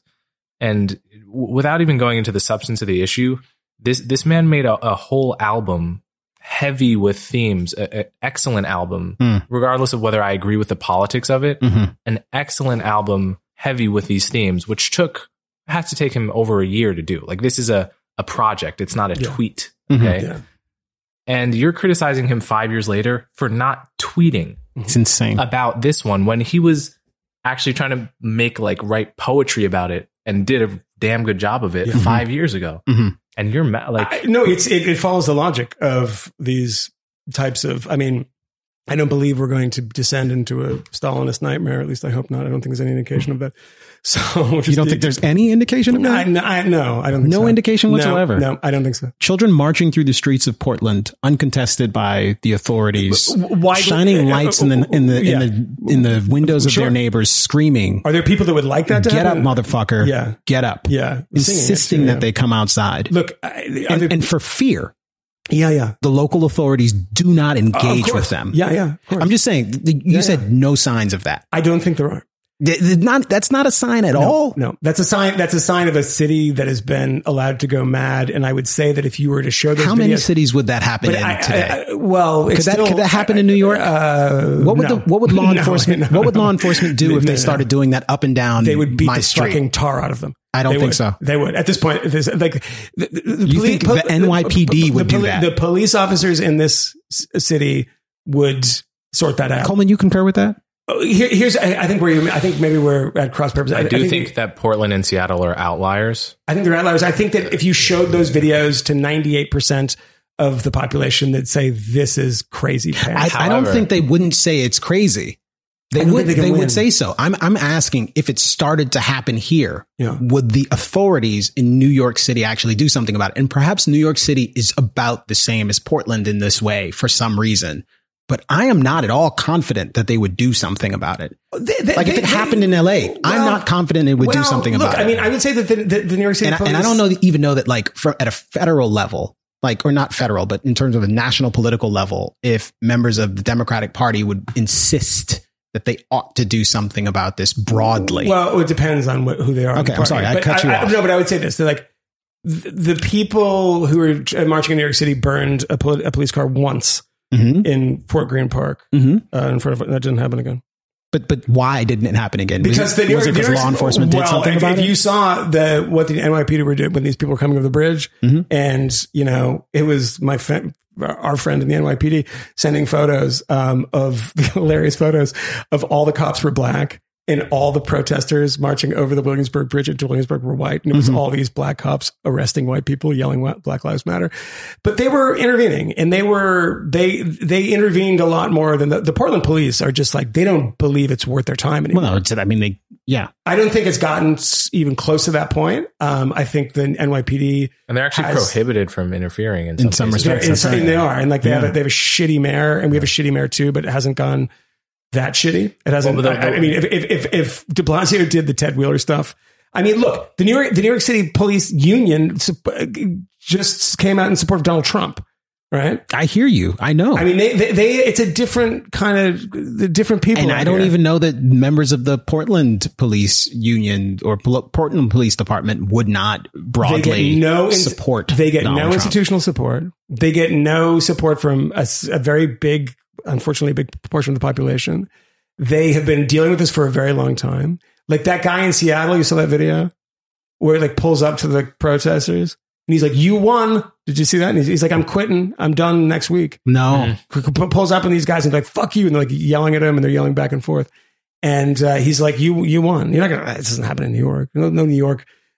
Look, also, New York is a different city in the sense that nobody in Soho, nobody in the Lower East Side, nobody in the East Village, nobody in Chelsea is going to say, "We can set up Chaz here." That's not going to happen. There's no Chaz or Chop in the city. But it kind of did happen. It happened outside of City Hall, and it persisted for some time. And it got no attention in the media. None. Because they were just sitting there doing nothing. Sit-in? Yeah. I went to that a couple times. Yeah. Yeah. I mean, and they covered the buildings in graffiti. Yeah, that's what they did. Yeah. And they occupied this space behind City Hall for actually something for a while. I saw there. I realized I haven't thought about it since it happened. The naked cowboy came in to with a Trump thing, right? No, I don't think he had any Trump. Because he's done that before. He was dressed how he is. He looks like a Trump supporter. Yeah. He's just like a Kid Rock. Yeah. Yes, exactly. He looks like Kid Rock. And he just walks in there. He doesn't say a thing, actually.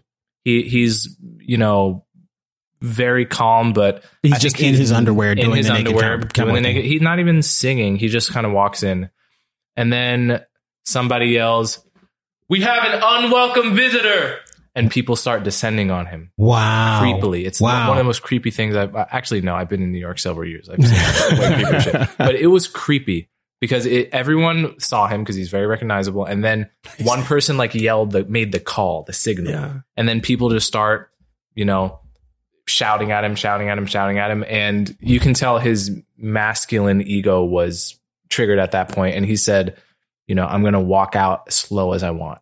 So he starts walking out slow as he can possibly do to preserve his, sense of masculinity or whatever. And I'm just on eggshells because at any point this could turn into a fist fight, like that quickly. You can cut the air with a knife. And then he walks out of the zone of City Hall, and then they keep following him, down the street, and people are filming it. And it's just one of those things where,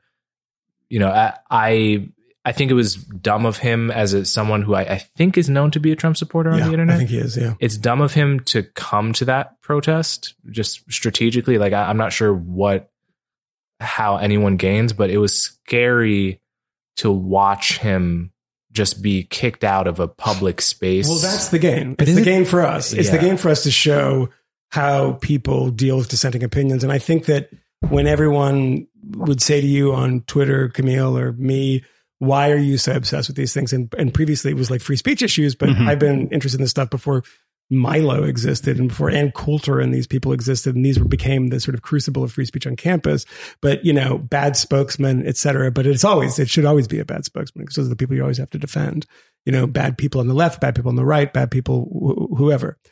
And the thing that I thought was important about this was I saw it trending in this direction, that there were a number of younger people that I was dealing with, and they're just people who are basically coming out of college. And you can time this of when, the university was like occupied by the people who were learning this stuff in the beginning of it in the 1990s, like late 80s, 90s. And Alan Bloom comes out with Closing of the American Mind and around that time. And then all those people become tenured, right? And they're all in the universities. So it makes perfect sense timing wise.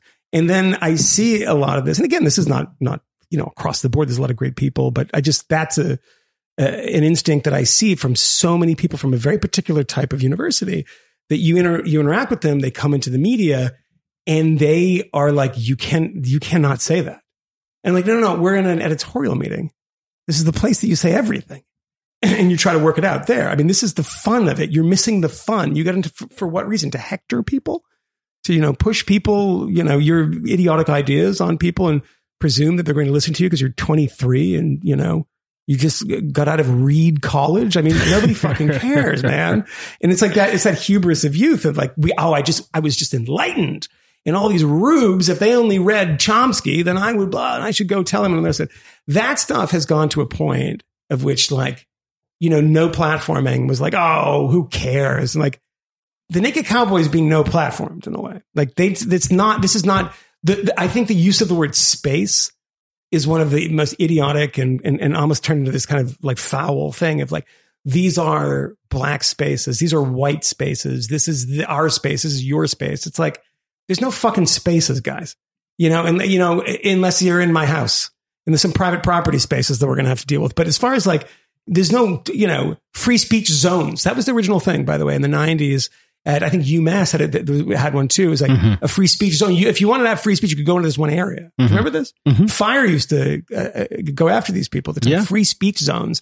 And like, the corralling of speech into a geographic area that was the size of a postage stamp should have kind of worried us. Because those are the people it did worry the good folks at Fire. It did. And it didn't worry enough of us. And those of us who were like, this is bad, were accused of hyperventilating and being over the top. And like, no, the chickens are coming home to roost now. Because every time you see these, like try to have an interaction with somebody in which you disagree with them, in one of these protests or, people who are part of the protest movement, they will look at you like you are just a foul, horrible, hateful person. They can't imagine that, people can control where they grow up, who their parents are, what their religious background is, all of these things that inform how we think about things, right?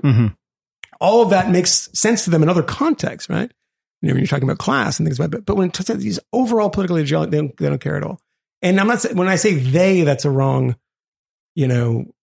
pronoun there. You mean those people? I just mean you know who I'm talking about, not exactly. everybody. Yeah, I do. I still think that it's a minority of people, but the minority of people.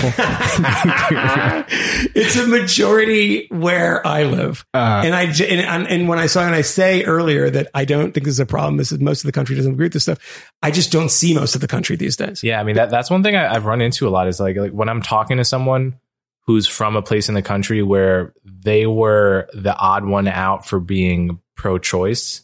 It's very hard to get them to take seriously my concerns as someone who grew up in, suburban New Jersey, where like I know of one Republican that I knew growing up, my fifth grade teacher. Yeah. So like all I was kind of encountering is just like orthodoxy in one direction.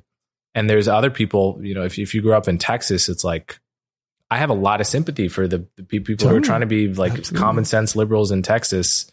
And I think there's a certain way in which you could hear what we're kind of griping about now and just not get it from that point of view. But if you can just flip the polarity on your experience, because I feel like when I read some Washington Post article about a college that's funded by some Christian folks, and like they try to start a pro-choice club and they get like stonewalled by the administration, and my heart goes out to those people. Sure, of course. Naturally, it is just like my reflex is to have sympathy with them. Yeah. I mean, there's a lot of those things in the other direction too. I mean, there's been people who are, I wouldn't say pro-Palestinian, or people who are very much anti-Israel, and sometimes it's being shut down in Chicago, for instance, and clubs that have been shut down. It's not super common, but it's common enough to be worried about. And these things, I mean, people aren't convinced when you tell them that, like, no, I care about this stuff across the board. Yeah. And just right now, I'm going to seem a particular way because it's trending almost entirely in one direction. Yeah. And if it trended in the other direction, I'd say the same thing. Yeah. Because I'm not somebody who goes to a Trump rally and it's like, my people. I'm just like, look at these fucking crazy people. Yeah, you do. I'm like, how many times do I come back and be like, look at these fucking crazy people? Show you pictures and all this, like, interviews with people that are like drooling. Yeah. I wanted to say something before about what you were saying, Kmele, about you've gotten criticized for talking about this too much. And I remember before I was anybody, I heard you on Josh Zepp's podcast. And you were still somebody at the time. Well, yes. Coleman. Thank you. I appreciate that. Everybody's somebody's everything, as Chance the Rapper once said. God, Chance. Yeah. R.I.P. Jeez. Don't even play. I heard you on Zepp's podcast, and I remember, getting goosebumps listening to you. Oh, because, it's just, I was just a person that, like, everything you were saying made sense to me, and I just didn't hear this from anyone. And I was a person on campus, at one of the most privileged places I had ever been in, where everyone around me is amazingly talented and privileged and progressive and yada yada, and being told more than I ever have in my life that I'm a victim of racism. And just to hear someone talk sense about it, who didn't seem to have a political agenda, right or left, was enormously valuable. And I have to think that there are a lot of people out there who feel the same way. So I do think it's important. Like there's two ways you can look at what you should be focusing on. One is the kind of Peter Singer approach, just to think like, what can I do that is going to cause the most good, like in a kind of numerical way, and like try to be rational about it. Like, I have $1,000. How can I save the most lives with it? But do that with your attention. But then you can also think about where are the areas that I can contribute as a result of my unique position that other people can't. And you're one of a handful of people who can contribute in this like massive hole in our public discourse, because of it's kind of a thing where you have to do it a little bit, and then you become known as someone who's doing it, and then you set up your career in such a way so that you're not cancelable, really. And very few people can do that. Yeah. Yeah. I'm not one of them. Well, it's odd because I find myself doing it, and I didn't set out to deliberately construct my career in such a way. You, on the other hand, I think are smartly like doing that in many respects. And I am kind of hacking it. But the truth is, and perhaps this is a bad thing to say out loud because it might give someone ideas. Like I have a media company that is not like fundamentally political. In fact, it is vehemently anti-political. Like our tagline is no politics, no bullshit. And we just don't do that there. This Kmele Foster persona does not really exist in free think, except in interpersonal interactions. Like there will be times where I'm having conversations with someone about a story, and I certainly bring my sensibilities to how we will discuss it. But I mean, people say that, oh, it's overdone and there's no such thing as cancel culture. There's no such thing as this, that, and the other. You guys are, hand wringing and for no reason. And you're mad that you've lost. That's another one. You lost the culture war. Maybe.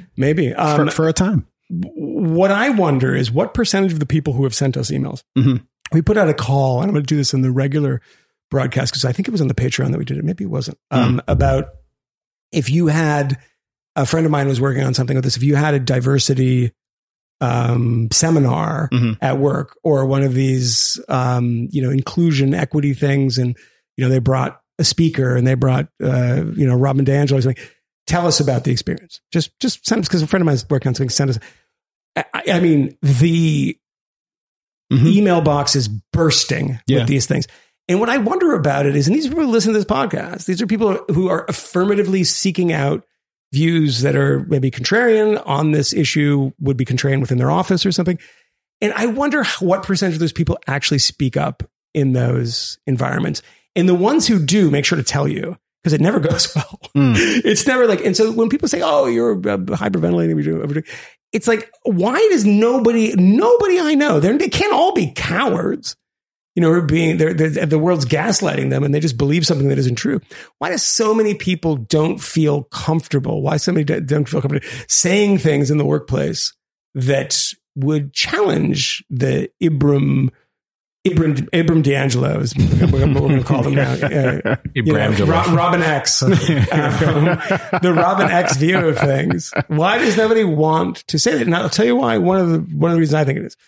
Because I've seen people say that they are hurt, that they feel threatened, that they feel unsafe, which is the most common one, for an opinion that you have that is none of those things and doesn't.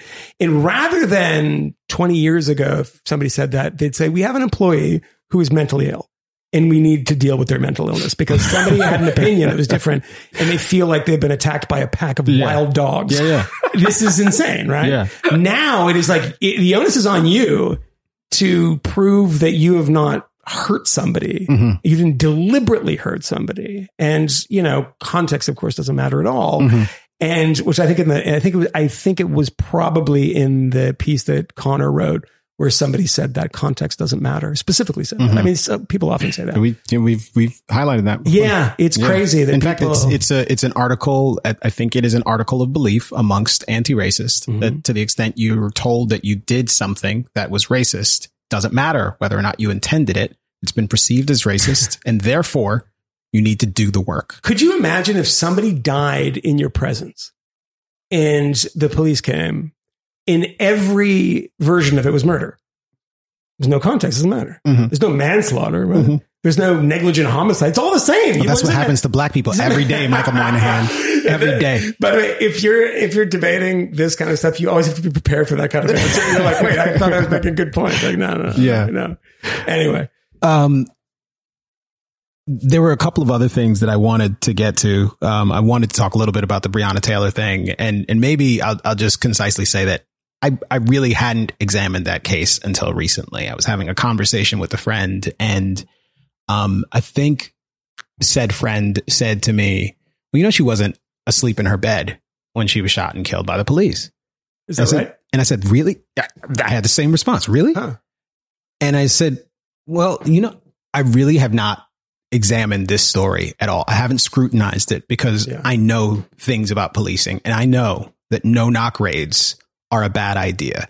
Sending the police in at midnight to show up at your house. And in this case, they actually, the police claimed they knocked and they announced themselves as law enforcement, but they were going to break down the door. They came prepared to break down the door. No, this particular unit does not use body cam footage, or body cams. Just don't. So there's no body cam footage. There are reports from neighbors, and there are competing reports because they say different things. Yeah. But there is some indication that they did, in fact, announce themselves. In either case, what I know is that these raids can often go badly, that in general, these raids in the context of non-violent offenders could turn into bad circumstances if they hit the wrong house and someone has a legally owned firearm and they think their house is being broken into. They may try to shoot at police and they may kill a police officer. Or if they hit the right house. Well, or if they hit the right house.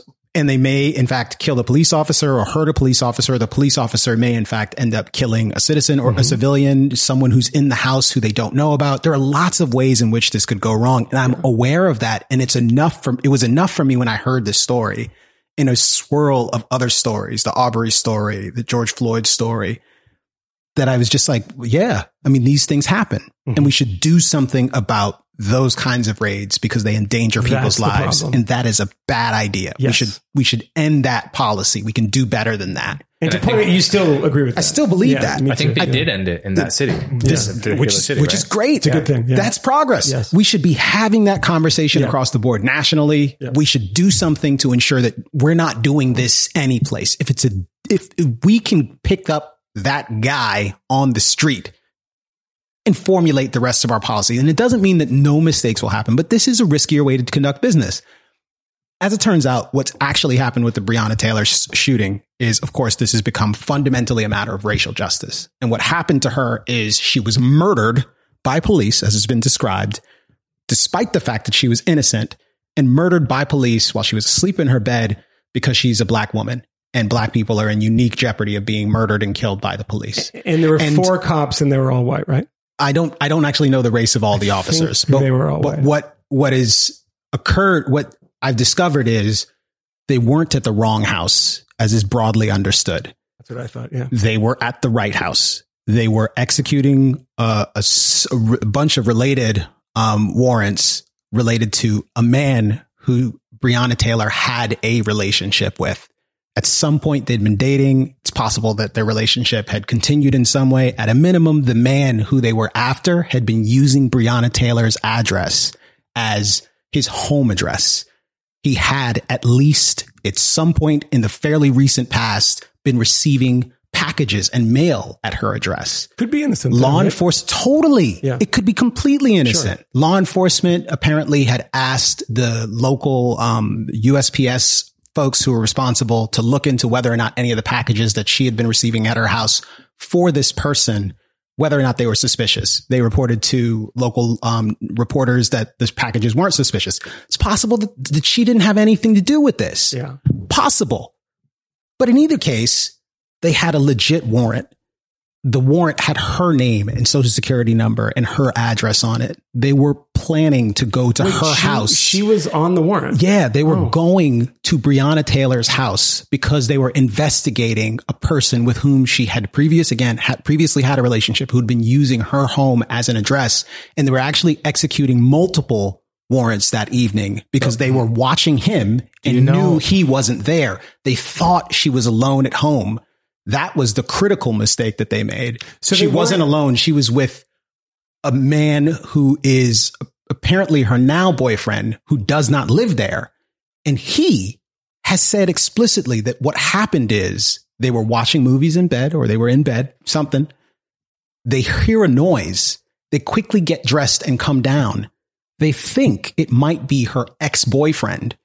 And someone is coming through the door and he discharges a shot. There's no dispute about this. He shot first and he hit an officer and the officers returned fire. Now, just to be clear about this, there isn't a dispute about that, because there's no dispute about this in terms of law enforcement and him, the boyfriend. And just to be clear, because I mean, I know this as something that I think is an outrage for the no-knock raid. And it ends up this way, and it's not surprising because of that. And I think it's good to hear Coleman say that it's actually stopped in Louisville, right? Mm-hmm. What I think the dispute is that if this was announced, right? Mm-hmm. If they had actually, because the no-knock raid, they don't have to, right? And the boyfriend has said that I didn't hear. Yeah. I didn't hear. She also didn't hear. Possible, yeah. And we screamed down. We heard yelling. They heard yelling. They heard a ruckus at the door and they kept screaming, "Who is it?" But you can imagine that if there's a ruckus at the door because they're already starting to batter the door, folks don't hear one another. Right. They were coming in. And if someone is coming into your house, if someone is coming into my house and I didn't fucking invite them, I'm not going to wait to find out if they're the police. I might shoot through the door too. Yeah, no, totally. Like it might happen if you show up at my house unannounced and you're coming inside. Think, a lot of people on the right would, completely understand that. Sure. Second Amendment. It'd be nice if we were having the kind of conversation that allowed for that sort of coalescing around the substance of the issue. But instead, a particular detail of the issue of this particular occurrence, which doesn't seem to be the factor that actually caused this to happen or precipitated it or led to the bad outcome. It's just a detail. And I think it is a despicable shame that the opportunity to have that fundamental conversation about the kind of reform that we ought to be pursuing nationally has been torpedoed by an opportunity to crusade. And when I see like LeBron with his Make America Great Again hat, which has been modified to say Make America Prosecute the People Who Murdered Breonna Taylor. Well, we don't know that this is murder because it hasn't been adjudicated by a court. And at a minimum, if you shoot a police officer who's coming into your house, the likelihood that they will return fire is non-zero. I think it might be an abdication of their duties to not. And let me say one more on his side. Yeah. And let me say one more thing about this before. At a minimum, one of the officers who returned fire was just sort of blindly firing back in response. They hit her and not him. And he was obviously terrified, and he was fired, and he was reprimanded by the authorities, but they are still investigating this. Was that a result of the pressure from this case becoming national, or was that something that happened? Who's to say? Well, I don't know if it just happened immediately. And saying that's just bad. It's entirely possible that had this not become a national story, they would have tried to cover it up. Yeah, and I doubt he would have gotten. Based on similar cases that I've seen so many of these cases where people do get away with that kind of stuff. With it, yeah. Well, and worse. Where they cover up for their fellow officer. They do their best to sort of frame the investigation in a way that makes the officers look like they came out, they did all of the things right, and it was the civilians' fault, which is very bad, and that's why the reforms matter. I just reread the New York Times everything you need to know about Breonna Taylor, which of course I hate that as a title because it's never everything. Never. Yeah. But they always a lie. They said on the police report they put that Breonna was under injuries. They listed none initially. Mm-hmm. Which I don't. True? This appears to be true. Yeah. But I also think it's inconsequential. That could just be a mistake. She was super dead. She was and dead. Everyone knew she was super Did they dead. Put none because she was deceased? We don't know. We don't know. There was also some weird thing with the day or time. Actually, with the time, because again, multiple some other warrants were executed. And they kind of fudged the numbers to make it look like it happened in a particular sequence. It's not obvious whether or not that was deliberate. Right. But it is true that the police had eyes on the suspect that they were actually trying to arrest, but they were also interested in searching Breonna Taylor's home for evidence related to this case. Right. Now, again, should they be going after nonviolent drug offenders in this way, even traffickers? My answer is no. But then we're talking about policy. We're not talking about these individuals. Precisely. But here's my question.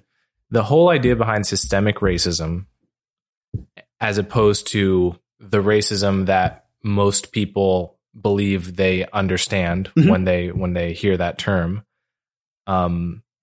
is that no individuals in the system are required to be racist in order for the system to yield racist outcomes. Right. Insofar as there is a coherent definition of systemic racism, that's it. Mm-hmm. And racism, which in this context is just something that happens disparately or disproportionately to black people. So Coleman, what you're saying is you don't need, and just for listeners too, you don't need a Mark Furman on the police force. Mm-hmm. It's part of the kind of DNA. It's in the groundwater in a way. But isn't that kind of a trick? Anyway, so you can never argue against it, right? You can never argue against it in the first place, and the burden is never on them to produce any actual racists. They never have to produce evidence of a human being doing something unambiguously unambiguously racist a la Mark Furman. Which is a great innovation of the anti-racist, where racism isn't an act. It's not about move. It's not about intention. It is the mere existence of this kind of outcome. And I'm breaking. By the way, the funniest thing is that Mark Furman is and was unambiguously a racist. Like he's like a legitimate racist. And OJ was still guilty. So, it doesn't always work out the way you want it to. Broken clock is right. A broken racist.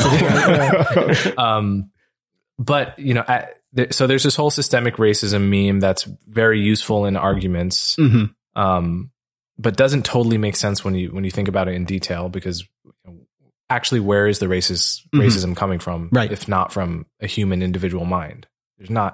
There's no other places to locate it other than in a policy that's explicitly racist or something like that. But at the same time, whenever one of these things happens, one of these, no-knock warrant gone wrong, arrest gone wrong, or bad cop, or a mixture of, or just bad luck, there's enormous pressure to punish the individual cop. That's right. Right? It's not... We have to fix the system. For some reason, it's not we have to fix the system, when in reality, it could be that the system, in this case... So like Duncan Lemp was a white guy, I think, who was killed under very similar circumstances on a no-knock warrant, like the day before Breonna Taylor, I believe. I think you sent me this article. Yeah, I think that's right. He was in Potomac, Maryland. Yeah. And then Derek Cruz, that's really one of the more crazy ones. There's a great article about the Derek Cruz where he got shot in the face on a no-knock warrant. And at the end of the article, it just said, it was just as easy to get marijuana after Derek Cruz was shot in the face as it was before. It was like the perfect line to highlight the stupidity of this policy. Yeah. Completely inane. But they want to have it both ways. They want to say, well, we don't have to prove any individual racist. It's actually not about the individuals. And if you think it is, you just don't understand. You need to read your Ibram Kendi or whatever. Right. But somebody needs to hang. This dude has to hang. It's not the system. It's him. He has to suffer. Right. He has to suffer for years. And it has to be murder. Can't be manslaughter. It can't be negligence. Has to be murder. And it's interesting. And I think the reason I'm bringing out the specifics of the case is because of the prevalence of the mythology around this particular situation. And the concern it has animated, a very specific, particular kind of concern, racially motivated concern, which affirms an established narrative about just how unbelievably dangerous it is to be Black in America and how desperate the circumstances are for all Black people. And I'm struck by so many different things related to this, by the performative nature of the outrage, which in some instances is genuine and deeply felt, whether or not it is sort of true and substantive, but also the curiousness of, if in fact it is true that this is persistent and it is happening every day, all the time, constantly, endlessly, why does it always seem like so many of these cases, I won't say always, why is it that so many of these cases, the ones that we keep returning to, are often fraught with all sorts of complexities that make the narrative that was pushed like just not really seem right? It doesn't actually add up. It doesn't actually equal what you think it does. It means that you're screaming 5 years later, we're still investigating Mike Brown, Ferguson, and adjudicating whether or not we should reopen that investigation. That was earlier this year. And somebody who is very much inclined to reopen that investigation chose not to, which tells you a lot.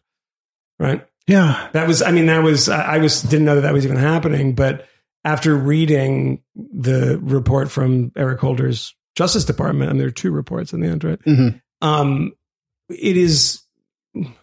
It's heartening in a way that is the case that people use.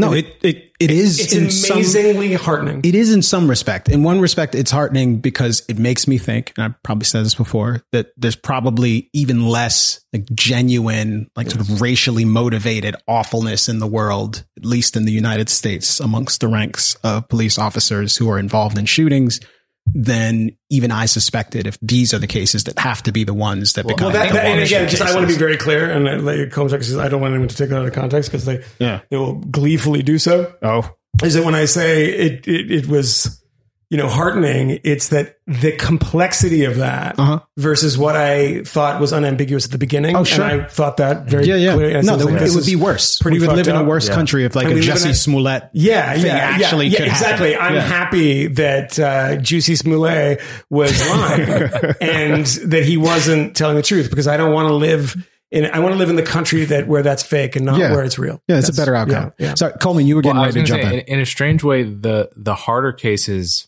make for a better crusade, because it's more useful to signal your allegiance to your tribe on a crazy belief than on a sane one, right? Because it costs more to but it's like more of a costly signal, I guess. But it doesn't. But they don't believe it's crazy. They don't. That's what I'm saying. They don't accept. They don't accept.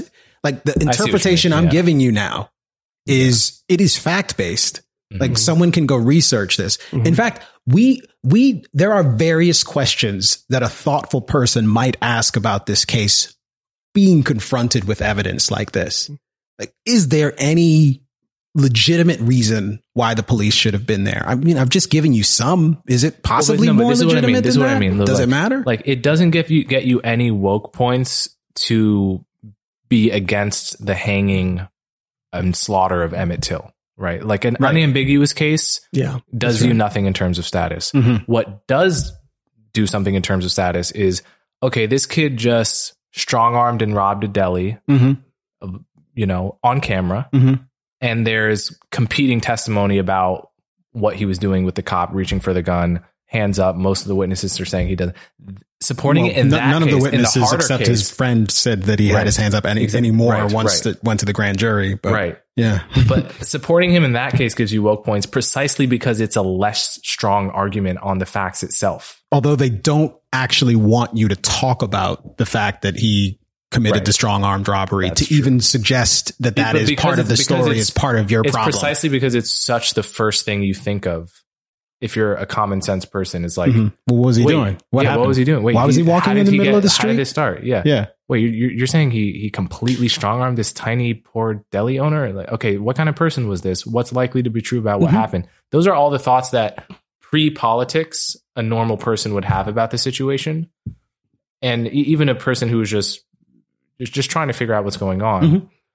But it's precisely to ignore the obvious that marks you as really, I'm in the tribe. I'm down with you. I'm willing to be viewed as crazy by the other people who are, in a way. So it doesn't surprise me that these are the cases that blow up, is what I'm saying. It's also interesting rather than the obvious ones. That, all the problems that I think Donald Trump has created for this country. One of them, which I find most interesting and is the way, he's actually exposed this mistakenly, is that the way that he lies is so brazen and so just shameless and so easily checkable and easily debunked on the spot, and journalists get an enormous amount of pleasure out of being the first one to do so, is that everybody has responded by putting those debunkings in the headlines on the chyrons. Donald Trump says without evidence. Donald Trump lies about this. Donald Trump lies about that. Okay, fine. I mean, most of that stuff is demonstrably false, right? But the only thing that we object to is not the lie. It's the manner in which the person is lying. Is that we offended by the fact that Donald Trump is doing it so brazenly, without any nuance or without any even attempt at performing some sort of intellectual David Blaine act where you're just like blinking like, oh, we didn't even notice we're being lied to. Whereas, when I was in college, the Mumia Abu-Jamal case is a lie from the beginning to the end. Everything about it is fake. I mean, like provably false. And it ultimately kind of caught up with them as the people stopped paying attention. And I think it might've been when Michael Moore said in his book, it might've been the Stupid White Men book, which was like a big bestseller in 2003 or 4. That it was like a throwaway line, and like, Mumia probably killed that guy, but blank, blank, blank.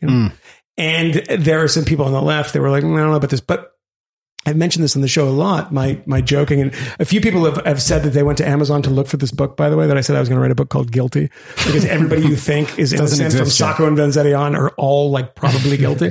And like Leonard Peltier and all these people, it's like this stuff that survives. That is so, either Rosenberg's a great example, Alger Hiss a great example of this. I mean, these are just enormously successful lies at the time, enormously successful, and they had an enormous effect on the culture.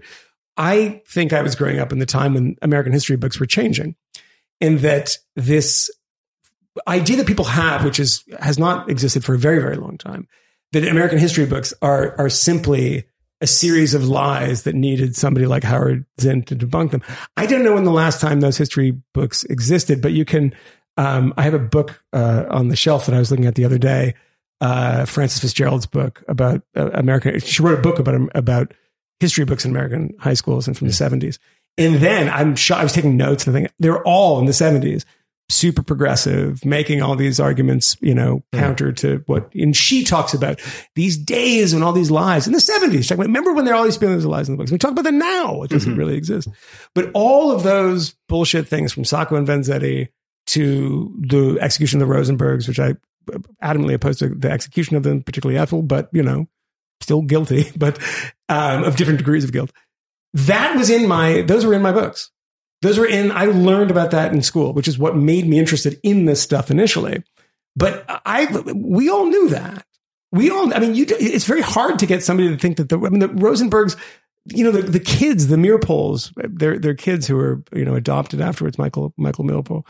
They did a film, their granddaughter did a film for HBO about, I think they kind of acknowledge that they're guilty now, but then there's, a whole Red Scare element. They keep winning by lying. None of this stuff is true. And it's not like ambiguous. You're either a Soviet spy delivering material on the atomic program at Los Alamos or you're not. And he was, right? You either pulled the trigger that night, Hurricane Carter, or you didn't. I think it's fairly clear that he did. And you get an Emmy award-winning film with Denzel Washington, which has absolutely no relationship, maybe a glancing relationship to the truth. But that's huge. I wrote a piece after he died saying, you know what? Probably guilty. And Jesus fucking Christ. The emails are like, how could you say it? I'm like, did you read the piece? Because I kind of make a case. There's an argument in there. Could you respond to the details? It's super and then there was a BBC. Like your Ivy League education. Did not do you. I went to the state school, man. Stupid big words. But you get the point that I'm making, but you can do this across with so many things. We really, really like to gleefully point out the lies when they're obvious. And when they don't support our side of the ledger. Whereas, I'm seeing, Michelle Obama giving a speech at the DNC and saying, kids in cages. And I was like, motherfucker, those pictures were from your husband's administration. Did you not know that? Did no one tell you? Or are you just still it doesn't matter. It doesn't matter. You're still trying to trick me. It doesn't matter. You're still trying to trick me. There's certainly no way that anyone from the Trump administration would have been able to get away with something equivalent to that with the folks from CNN watching. Which, by the way, awesome. I'm on their side. I just wish everybody would do that. That's what I want. I want that. I want you to skewer all of them all of the time for all of the things. We should get out of here soon. It's been a while. Can you see how long that is? 214. 214. Oh, it's not that bad. I thought it was like not that bad. Feels a little longer. Not that I'm not having fun, because I am. A quick drive by related to DNC stuff. I don't remember hearing any mention, certainly not from the most prominent speakers there, of impeachment or Russian collusion. Oh, yeah, that's right. Which is remarkable considering the amount of time that's been devoted to those particular projects. They impeached him over the course of the last 4 years. I completely forgot about that. We didn't say anything about that shit, which is kind of insane. So what does that mean? I don't know. I suspect it means that they don't think it's a winner. They understand they're weak on that kind of running away from it because they don't think it helps them. So they must have market tested that and realized people kind of knew it was bullshit or at a minimum it's not working. Yeah, it's not working. And that's so funny. There's probably good reason for that. Yeah, why not start every speech saying this is a president who was impeached by the House of Representatives. Yeah. But it doesn't sell, which is interesting. Like maybe just the anti-Trump rhetoric is not, doing well with the voters they need to win. It's old. Yeah, now. It's incredibly old. Yeah. I feel it's old. It's so odd. It's like February. I knew Trump was bad in 2015. That's why I voted against him. God damn it. I don't need to hear this more. Well, this is the thing about having what is certainly an uninspiring Democratic presidential ticket. And there was actually a very great episode of The Daily, I believe it was from yesterday, where they actually talked about Joe Biden's political career, particularly Joe Biden's 30-year crusade almost 40-year crusade to become president of the United States, which begins with this rather inauspicious campaign with pretty much no like policy mooring. Like no one was asking for him to run. He just sort of felt like he ought to be the guy, and proceeds to plagiarize and lie himself like right out of the race. Is this the one where he lied about his college? Like, really, I've got a higher IQ than you. I was the only person in my class who got a full scholarship to go to school, and I finished at the top of my class. All lies. All of those things, like the opposite is true. Yeah. Like I mean, that's the kind of Trump lying. Of your class. That's the kind of Trump style of lying. I guess there was no... All is forgiven in some respects, except credit to the New York Times, because they covered it. Yeah. They put it out there. Yeah. And what's interesting, though, about that campaign is the degree to which this new campaign, which, again, it's ironic that Julia Louis-Dreyfus is introing Biden and the rest, and is emceeing on the last night, because this is kind of a campaign about nothing. Like, what are the specific policy goals and objectives of this particular campaign? How, in fact, do they plan to render the COVID pandemic over? How will they arrest it? It isn't quite clear. He's going to create tens of thousands of jobs by repealing the Trump tax cuts. How does this work? Green jobs. It's all fantasy and smoke and mirrors. And in a way, there's a sense in which that's not so surprising. So much of politics is just absurd claims. I mean, that can't be supported. I mean, I think just today, Trump talked about the millions of jobs that he created with his policies. It's not true. It's just not true that this is a thing. But in either case, I mean, keep in mind, Steve Bannon got arrested because he wasn't actually trying to build the wall with private money. I mean, Trump's not trying to build it with public money. Or by the way, let's not forget this, with Mexico's money. I mean, the things that this man has failed to achieve. I mean, the actual cost. Which nobody talks about, nobody cares about, the cost of the trade war with China. For what benefits? What are the benefits you can point to when you're up there debating Joe Biden? Being tough on China. There's no real benefits to this at all. Tough. Actually, it hurts America more than anything. But of course, I had to look up right now because I was going to make a reference to her, and I couldn't remember her name. Tara Reid. Is a name we'll not be hearing anymore, and we heard it very briefly. You'll hear it from Donald Trump. Oh, from Donald Trump, yeah. But do you know what the amazing thing is? This is so crazy. I looked it up, and I was like, "Woman accuses Joe Biden." Couldn't remember her name, and the first thing that came up was an NBC News story, and the headline of the story is really fascinating. Is it "Believe Women"? No, no. An NBC News headline is "Woman broadens claim against Biden to include sexual assault." The accusation in that headline is that she's changing her story, right? Mm-hmm. Which happens all the time. Mm-hmm. It happened. Anita Hill changed her story, by the way. It doesn't mean it didn't happen. I'm just saying Anita Hill did change her story, and that this is a very, very common thing, which is not something you're ever, should ever be feel comfortable about questioning in public, because you're just told not to, right? Just don't, the Believe Women thing. But woman broadens claim against Biden. She broadened her claim to include sexual assault. She didn't say that before. That's what the headline says, which is very, very interesting to me, because you don't see it so nakedly partisan. They usually give it some lip service. Some people, they wouldn't broadcast the Juanita Broaddrick interview that they did on, I guess, NBC in 90, whatever it was, 96. I feel it's like pretty brazen. As far as hypocrisy and, all of this stuff, I have a lot of sympathy for people who don't vote because they're so disgusted by just like the pure partisanship of the system. It's like, whatever you want to say about sexual assault, about Trump, okay, Bill Clinton, Joe Biden, Tara Reid, whatever, have a consistent principle about that, and you won't find anyone to vote for, really. Yeah. Whatever you want to say about the criminal justice system. Well, true. Yeah. And then whatever you want to say about like for once, criminal justice and like, the rights of the accused. Okay. Have a consistent principle about that. And Kamala Harris's record disqualifies, that ticket. And be pissed off about Trump and the Central Park 5 and the death penalty. Mm-hmm. And if you have a consistent set of principles there, you're also not voting. Right. Frankly. So I don't really know a person who's in good faith trying to have principles around these issues.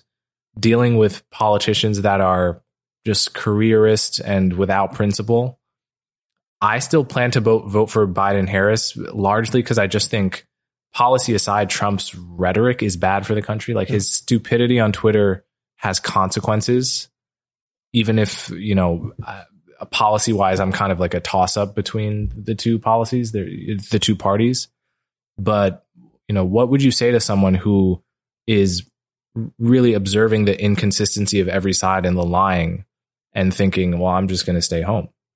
Well, Trump makes that decision for a lot of people, because you can see that in the opinion polls. His approval ratings are so terrible, and they're like historically terrible and have been for a long time. Is that when you add brutishness to lying, it takes on a different it's a different feel, right? Because there's something, oafish and ugly about the way he does it, right? And the way when I mentioned this in the previous podcast, when he's tweeting about "Don't worry, suburban housewives," capitalized. We're not going to have poor people in your neighborhood. It's like, are you serious? It's just disgusting. Well, that's not the exact tweet, but that is a paraphrase. It was not too far from it, yeah. and it was their suburban lifestyle dream would be jeopardized by having like poor people in their neighborhood, public housing stuff or something. Yeah, and it's just like the way he does it, and I think that Coleman, you're right that it has consequences. And I think that we can't really calculate them at the moment until we see in a couple of years and talk to people who are in other countries. And we're seeing a bit of it now, like what happened in North Korea, how that, ricocheted on other countries also trying to do things to constrain the North Korean nuke program, et cetera. Same thing is true with China, of people trying to, you come in, there used to be a thing, particularly with George W. Bush and Ronald Reagan in the European press. And there was a famous cover of Stern or Der Spiegel, one of the German magazines, with Bush's his feet were cowboy boots, and I think it was an American flag in the cowboy boots, and it was like they were resting on top of the world, right? This is the most cliche thing of how Europeans think about the American cowboy kicking the world around. That was never really true until Donald Trump. And Donald Trump comes in like a bat out of hell, and people are like, oh, it's great when he doesn't respect Washington norms. I don't think that's a great thing when you're trying diplomacy. And do our diplomats do a good job? No, more often than not, they do a bad job. But it doesn't mean that you go in and burn the entire house down and expect a better job to be done, because that's not what happened. I'm thinking again, and this is perhaps not unlike what I was suggesting about QAnon, but like as we're talking about it, and I know I've asked the question before, but like Mitt Romney wins, let's say, or Jeb Bush wins, and we find ourselves in a very similar circumstance to right now. Like up to that point, a lot of things have happened already. You've had, Black Lives Matter is a thing. It's already out there in the ether. We've gone through sort of Occupy Wall Street. Perhaps there isn't a women's march like afterwards. And a lot of the other demonstrations related to the harder line immigration policies. There's more moderate policy. But I don't have a difficult time imagining that a lot of the outrage that has started to manifest itself in certain ways, like wouldn't have started to manifest itself in other contexts. I remember before George W. Bush was like redeemed, he was loathed. And George W. Bush was the stupidest, most dangerous man to have ever occupied the White House. Like Dick Cheney, he still hates George W. Bush with such a passion. And these people were destructive monsters. Mitt Romney, before he was the hero who was willing to take a knee, was the binders full of women, religious zealot Mitt Romney, who just was going to destroy America. Charles Blow talking about his magic underpants, which he apologized for. And somebody else, I can't remember who it was in the Times, saying, predicting, like the incipient fascism because of his either Mormon beliefs or just his politics. But I think that you're right. I think it would be different. It would be different. It would be toned down. There's no doubt about it that it would be toned down. Would these protests be different though? It's hard to know. I'm not sure. I don't know. I remember there was a video during the George Floyd riots. Well, I guess this one was a protest of two people. You probably saw this circulate on Twitter. It was like 3 black people. One was older, one was sort of younger, and one was in between. and they were having a conversation that went really viral, and they referenced Trump's tweets in the conversation. They were like, he said, when the looting starts, the shooting starts. And you could tell that tweet was doing something for him in terms of provoking his anger and his frustration and his sense of hopelessness and the world is against me. I have to think that a president who can just manage to not tweet things that are at minimum like inflammatory, like objectively incendiary. Yeah, exactly. Like just like tweet shit like a normal politician, you know? Yeah. I gotta sanitized. Think, sanity with all the bullshit, sanity, like politically correct, whatever. There's a reason that most politicians do it that way. And it's because people go insane when you say something, like they interpret it the wrong way or the right way. And it's nuts. I have to think someone who did it normally, we'd be a little, but we've actually developed the capacity to go insane when people say things that are completely totally innocuous. That's true. And I think there's something is actually tangibly wrong. And perhaps to return to a theme earlier, I'm with you. I don't think that we are on the precipice of like totalitarian nightmare state. I do think, however, that there are things that are happening now that frighten me and disturb me. And there are ways in which our conversation is happening, defects that are systematically appearing within like institutions in the media, a hostility towards like your next door neighbor who might have slightly different political beliefs than you. That's right. Yeah. Like all of those things happening simultaneously at a time when globally, like we're all so vulnerable. It's worse in other places. And you actually see like live ammunition being fired at protesters in other places. It's fortunately not happening here in the United States at this point. But there's plenty that makes me nervous. And when I think about Alexei Navalny is being medevaced, finally got the permission of the Russian government to medevac him to Germany right now. Different political context when the major opposition figure to Vladimir Putin is dying in a hospital room after, I think, the third or fourth assassination attempt. Yeah. So, but when I think about November, like I'll say it, even now, I have a little trepidation saying this. I'm not pulling for anyone, but for this reason. I am not certain that the country can sustain another 4 years of Donald Trump. I don't think I can. Yeah. Because I think it will break people's brains completely. That's right. And I wouldn't want to be anywhere near Manhattan. Yeah. And I don't think that's I'm not afraid of what Trump's going to do. I'm afraid of the people reacting to it. Because I actually think that the checks and balances, like astonishingly in some respects, like have actually worked. Like the president of the United States has, in fact, on numerous occasions suggested to the people who work for him that they should do illegal things. And he continued. In fact, presidents kind of do that on a regular basis. They're oftentimes more tactical about it. They bend the law. They find ways to write executive orders that give them power that they should have never enjoyed to begin with. And we say, hey, and wag our fingers. Now people go, oh my fucking God, this is crazy. Yeah. I'm okay with that latter response in proportion, but there's something about like the current moment that I really don't think we can sustain. I mean, that's the difference. And I don't want to see the violent disillusion and disillusionment. But both of the union. Yeah. Because that would be really bad. It would be bad. Like for lots of people. And thus say the anarcho-capitalist, like keep the state. Well, trust me, there's a point at which when you see the alternative to the state in Portland, you don't know. Well, defund that state. Maybe this state isn't defund Portland. Yeah, no, but the nuance. Abolish Portland and start again. You say that all presidents do this. It's true. And they do it in a different way, but it is the bluntness of Donald Trump is the difference between like not just like wholesale not paying your taxes and getting an accountant to do a bunch of like really smart that's just that he's so dumb about it that he gets into trouble for doing it, and therefore people don't do the thing. And whereas a lot of people think like a second term of the Trump administration would be like he would just be no holds barred, he would just go crazy. I think you're right, he would go crazy, and people would be like, well, but seriously, stop it. He's already tried to go crazy. He's already kind of can't do that much. I think you're right, Camille, primarily because he sees everything as a sort of contest, a ratings game, and this is the last ratings game. And if he doesn't have another one, then he doesn't give a shit about poll numbers of his popularity. He cares about winning the election. That's the big one, right? And if he doesn't have another election to win, and he's a lame duck president, I do worry about what he'll try to get away with. But to the point of other people, and you said I don't feel that we're necessarily in a totalitarian moment.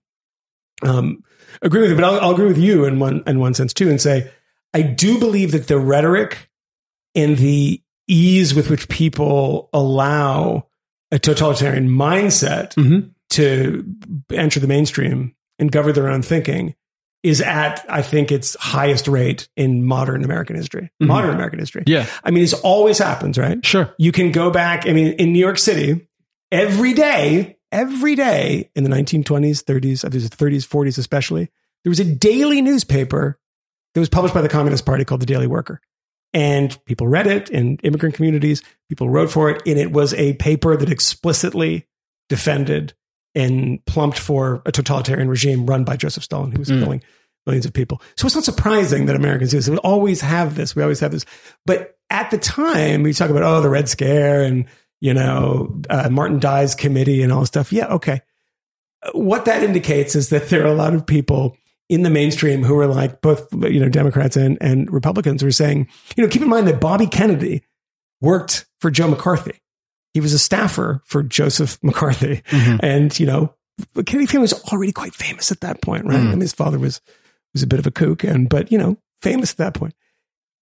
It wasn't mainstream in any way. So if you say some of the baddiest shit about Black Lives Matter, about whatever, about this current moment, and, you make a Robin DiAngelo, I mean, that book is written by somebody who's both not particularly smart and it not particularly interesting, not a good writer.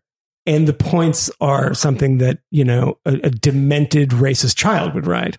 All people believe X, all people are Y, And what happens? She's on Jimmy Fallon's show and he's like slobbering and like, Why? Because he petted Donald Trump's hair once and got in trouble for that, for, normalizing him. But then you have this psycho on and he's like, it's about race and it's a white woman, but it's, let's have him.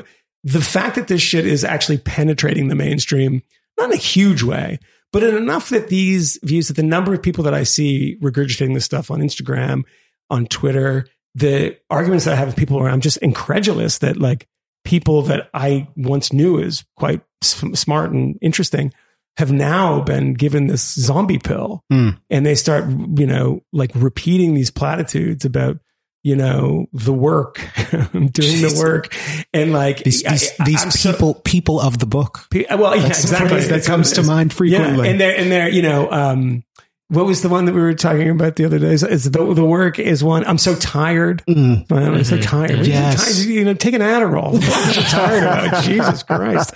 You're reading all these bad books. Although that one actually resonates with me when I hear them saying like, fuck me too. Yeah, like listening to doing you, something. It's insufferable. They're tired because this make-believe person that they never interacted with said something that never actually was said.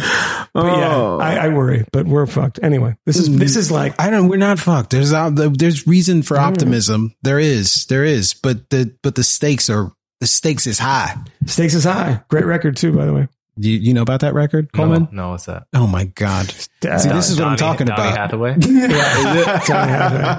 La Soul. It's not the best De La Soul. De La Soul. No, it's not. But that's a good single. Yeah, Stakes is high. That's on Balloon Mind State, right? Is it? Yeah. It might be. It's late. Well, that's later De La Soul. I would say 93. They were having like a resurgence at that point. 93, 94. Yeah. You can check me on that, but 93. Y'all know the stakes is high. It's funny. I sent Coleman a text earlier today and what did I write? After I wrote, I was like, damn, I wonder if he reads that and thinks like I sound old. I said, what it looked like. which is funny. It's like, wait a minute. That's like a Wale song. What year is that from? It's like a cameo Does he song. know what I'm talking about? It's also like a Redman and Method Man song. Yeah. Huh.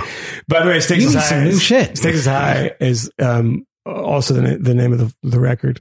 And it's 96. Balloon Weinstein was 94. Yes. Yeah. 96 sounds right. Cause this is like I'm in high school and De La Soul has not done an album in a while, at least not one that had like a big hit record on it. And that was a hit record. And it was good, but it's particularly good because it's the first of any of those, I guess, first 3 records that was not produced by Prince Paul. Yeah. So Prince Paul, and it's still a good record. Coleman, you got any thoughts before we punch out of here? Anything you're dying to say?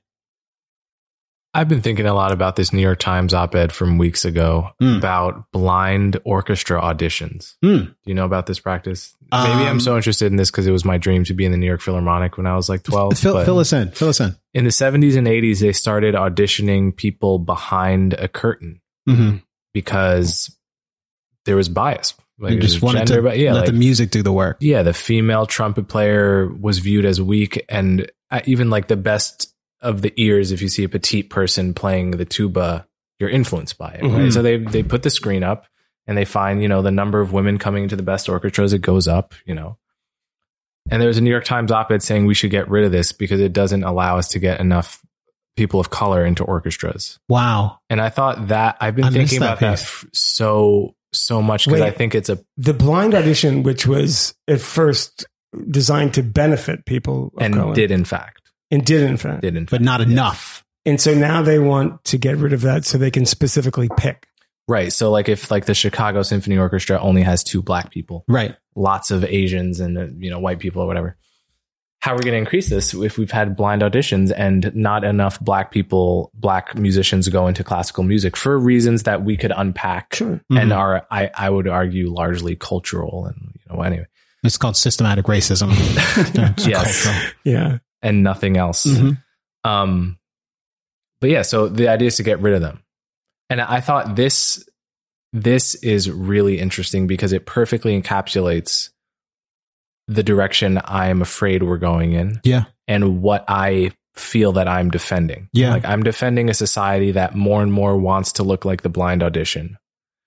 And there's a contingent that views progress in totally different terms. They want no blind auditions.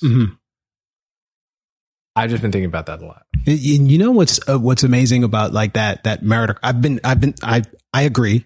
That is the thing that unifies us. And I think a lot about that like meritocratic ideal.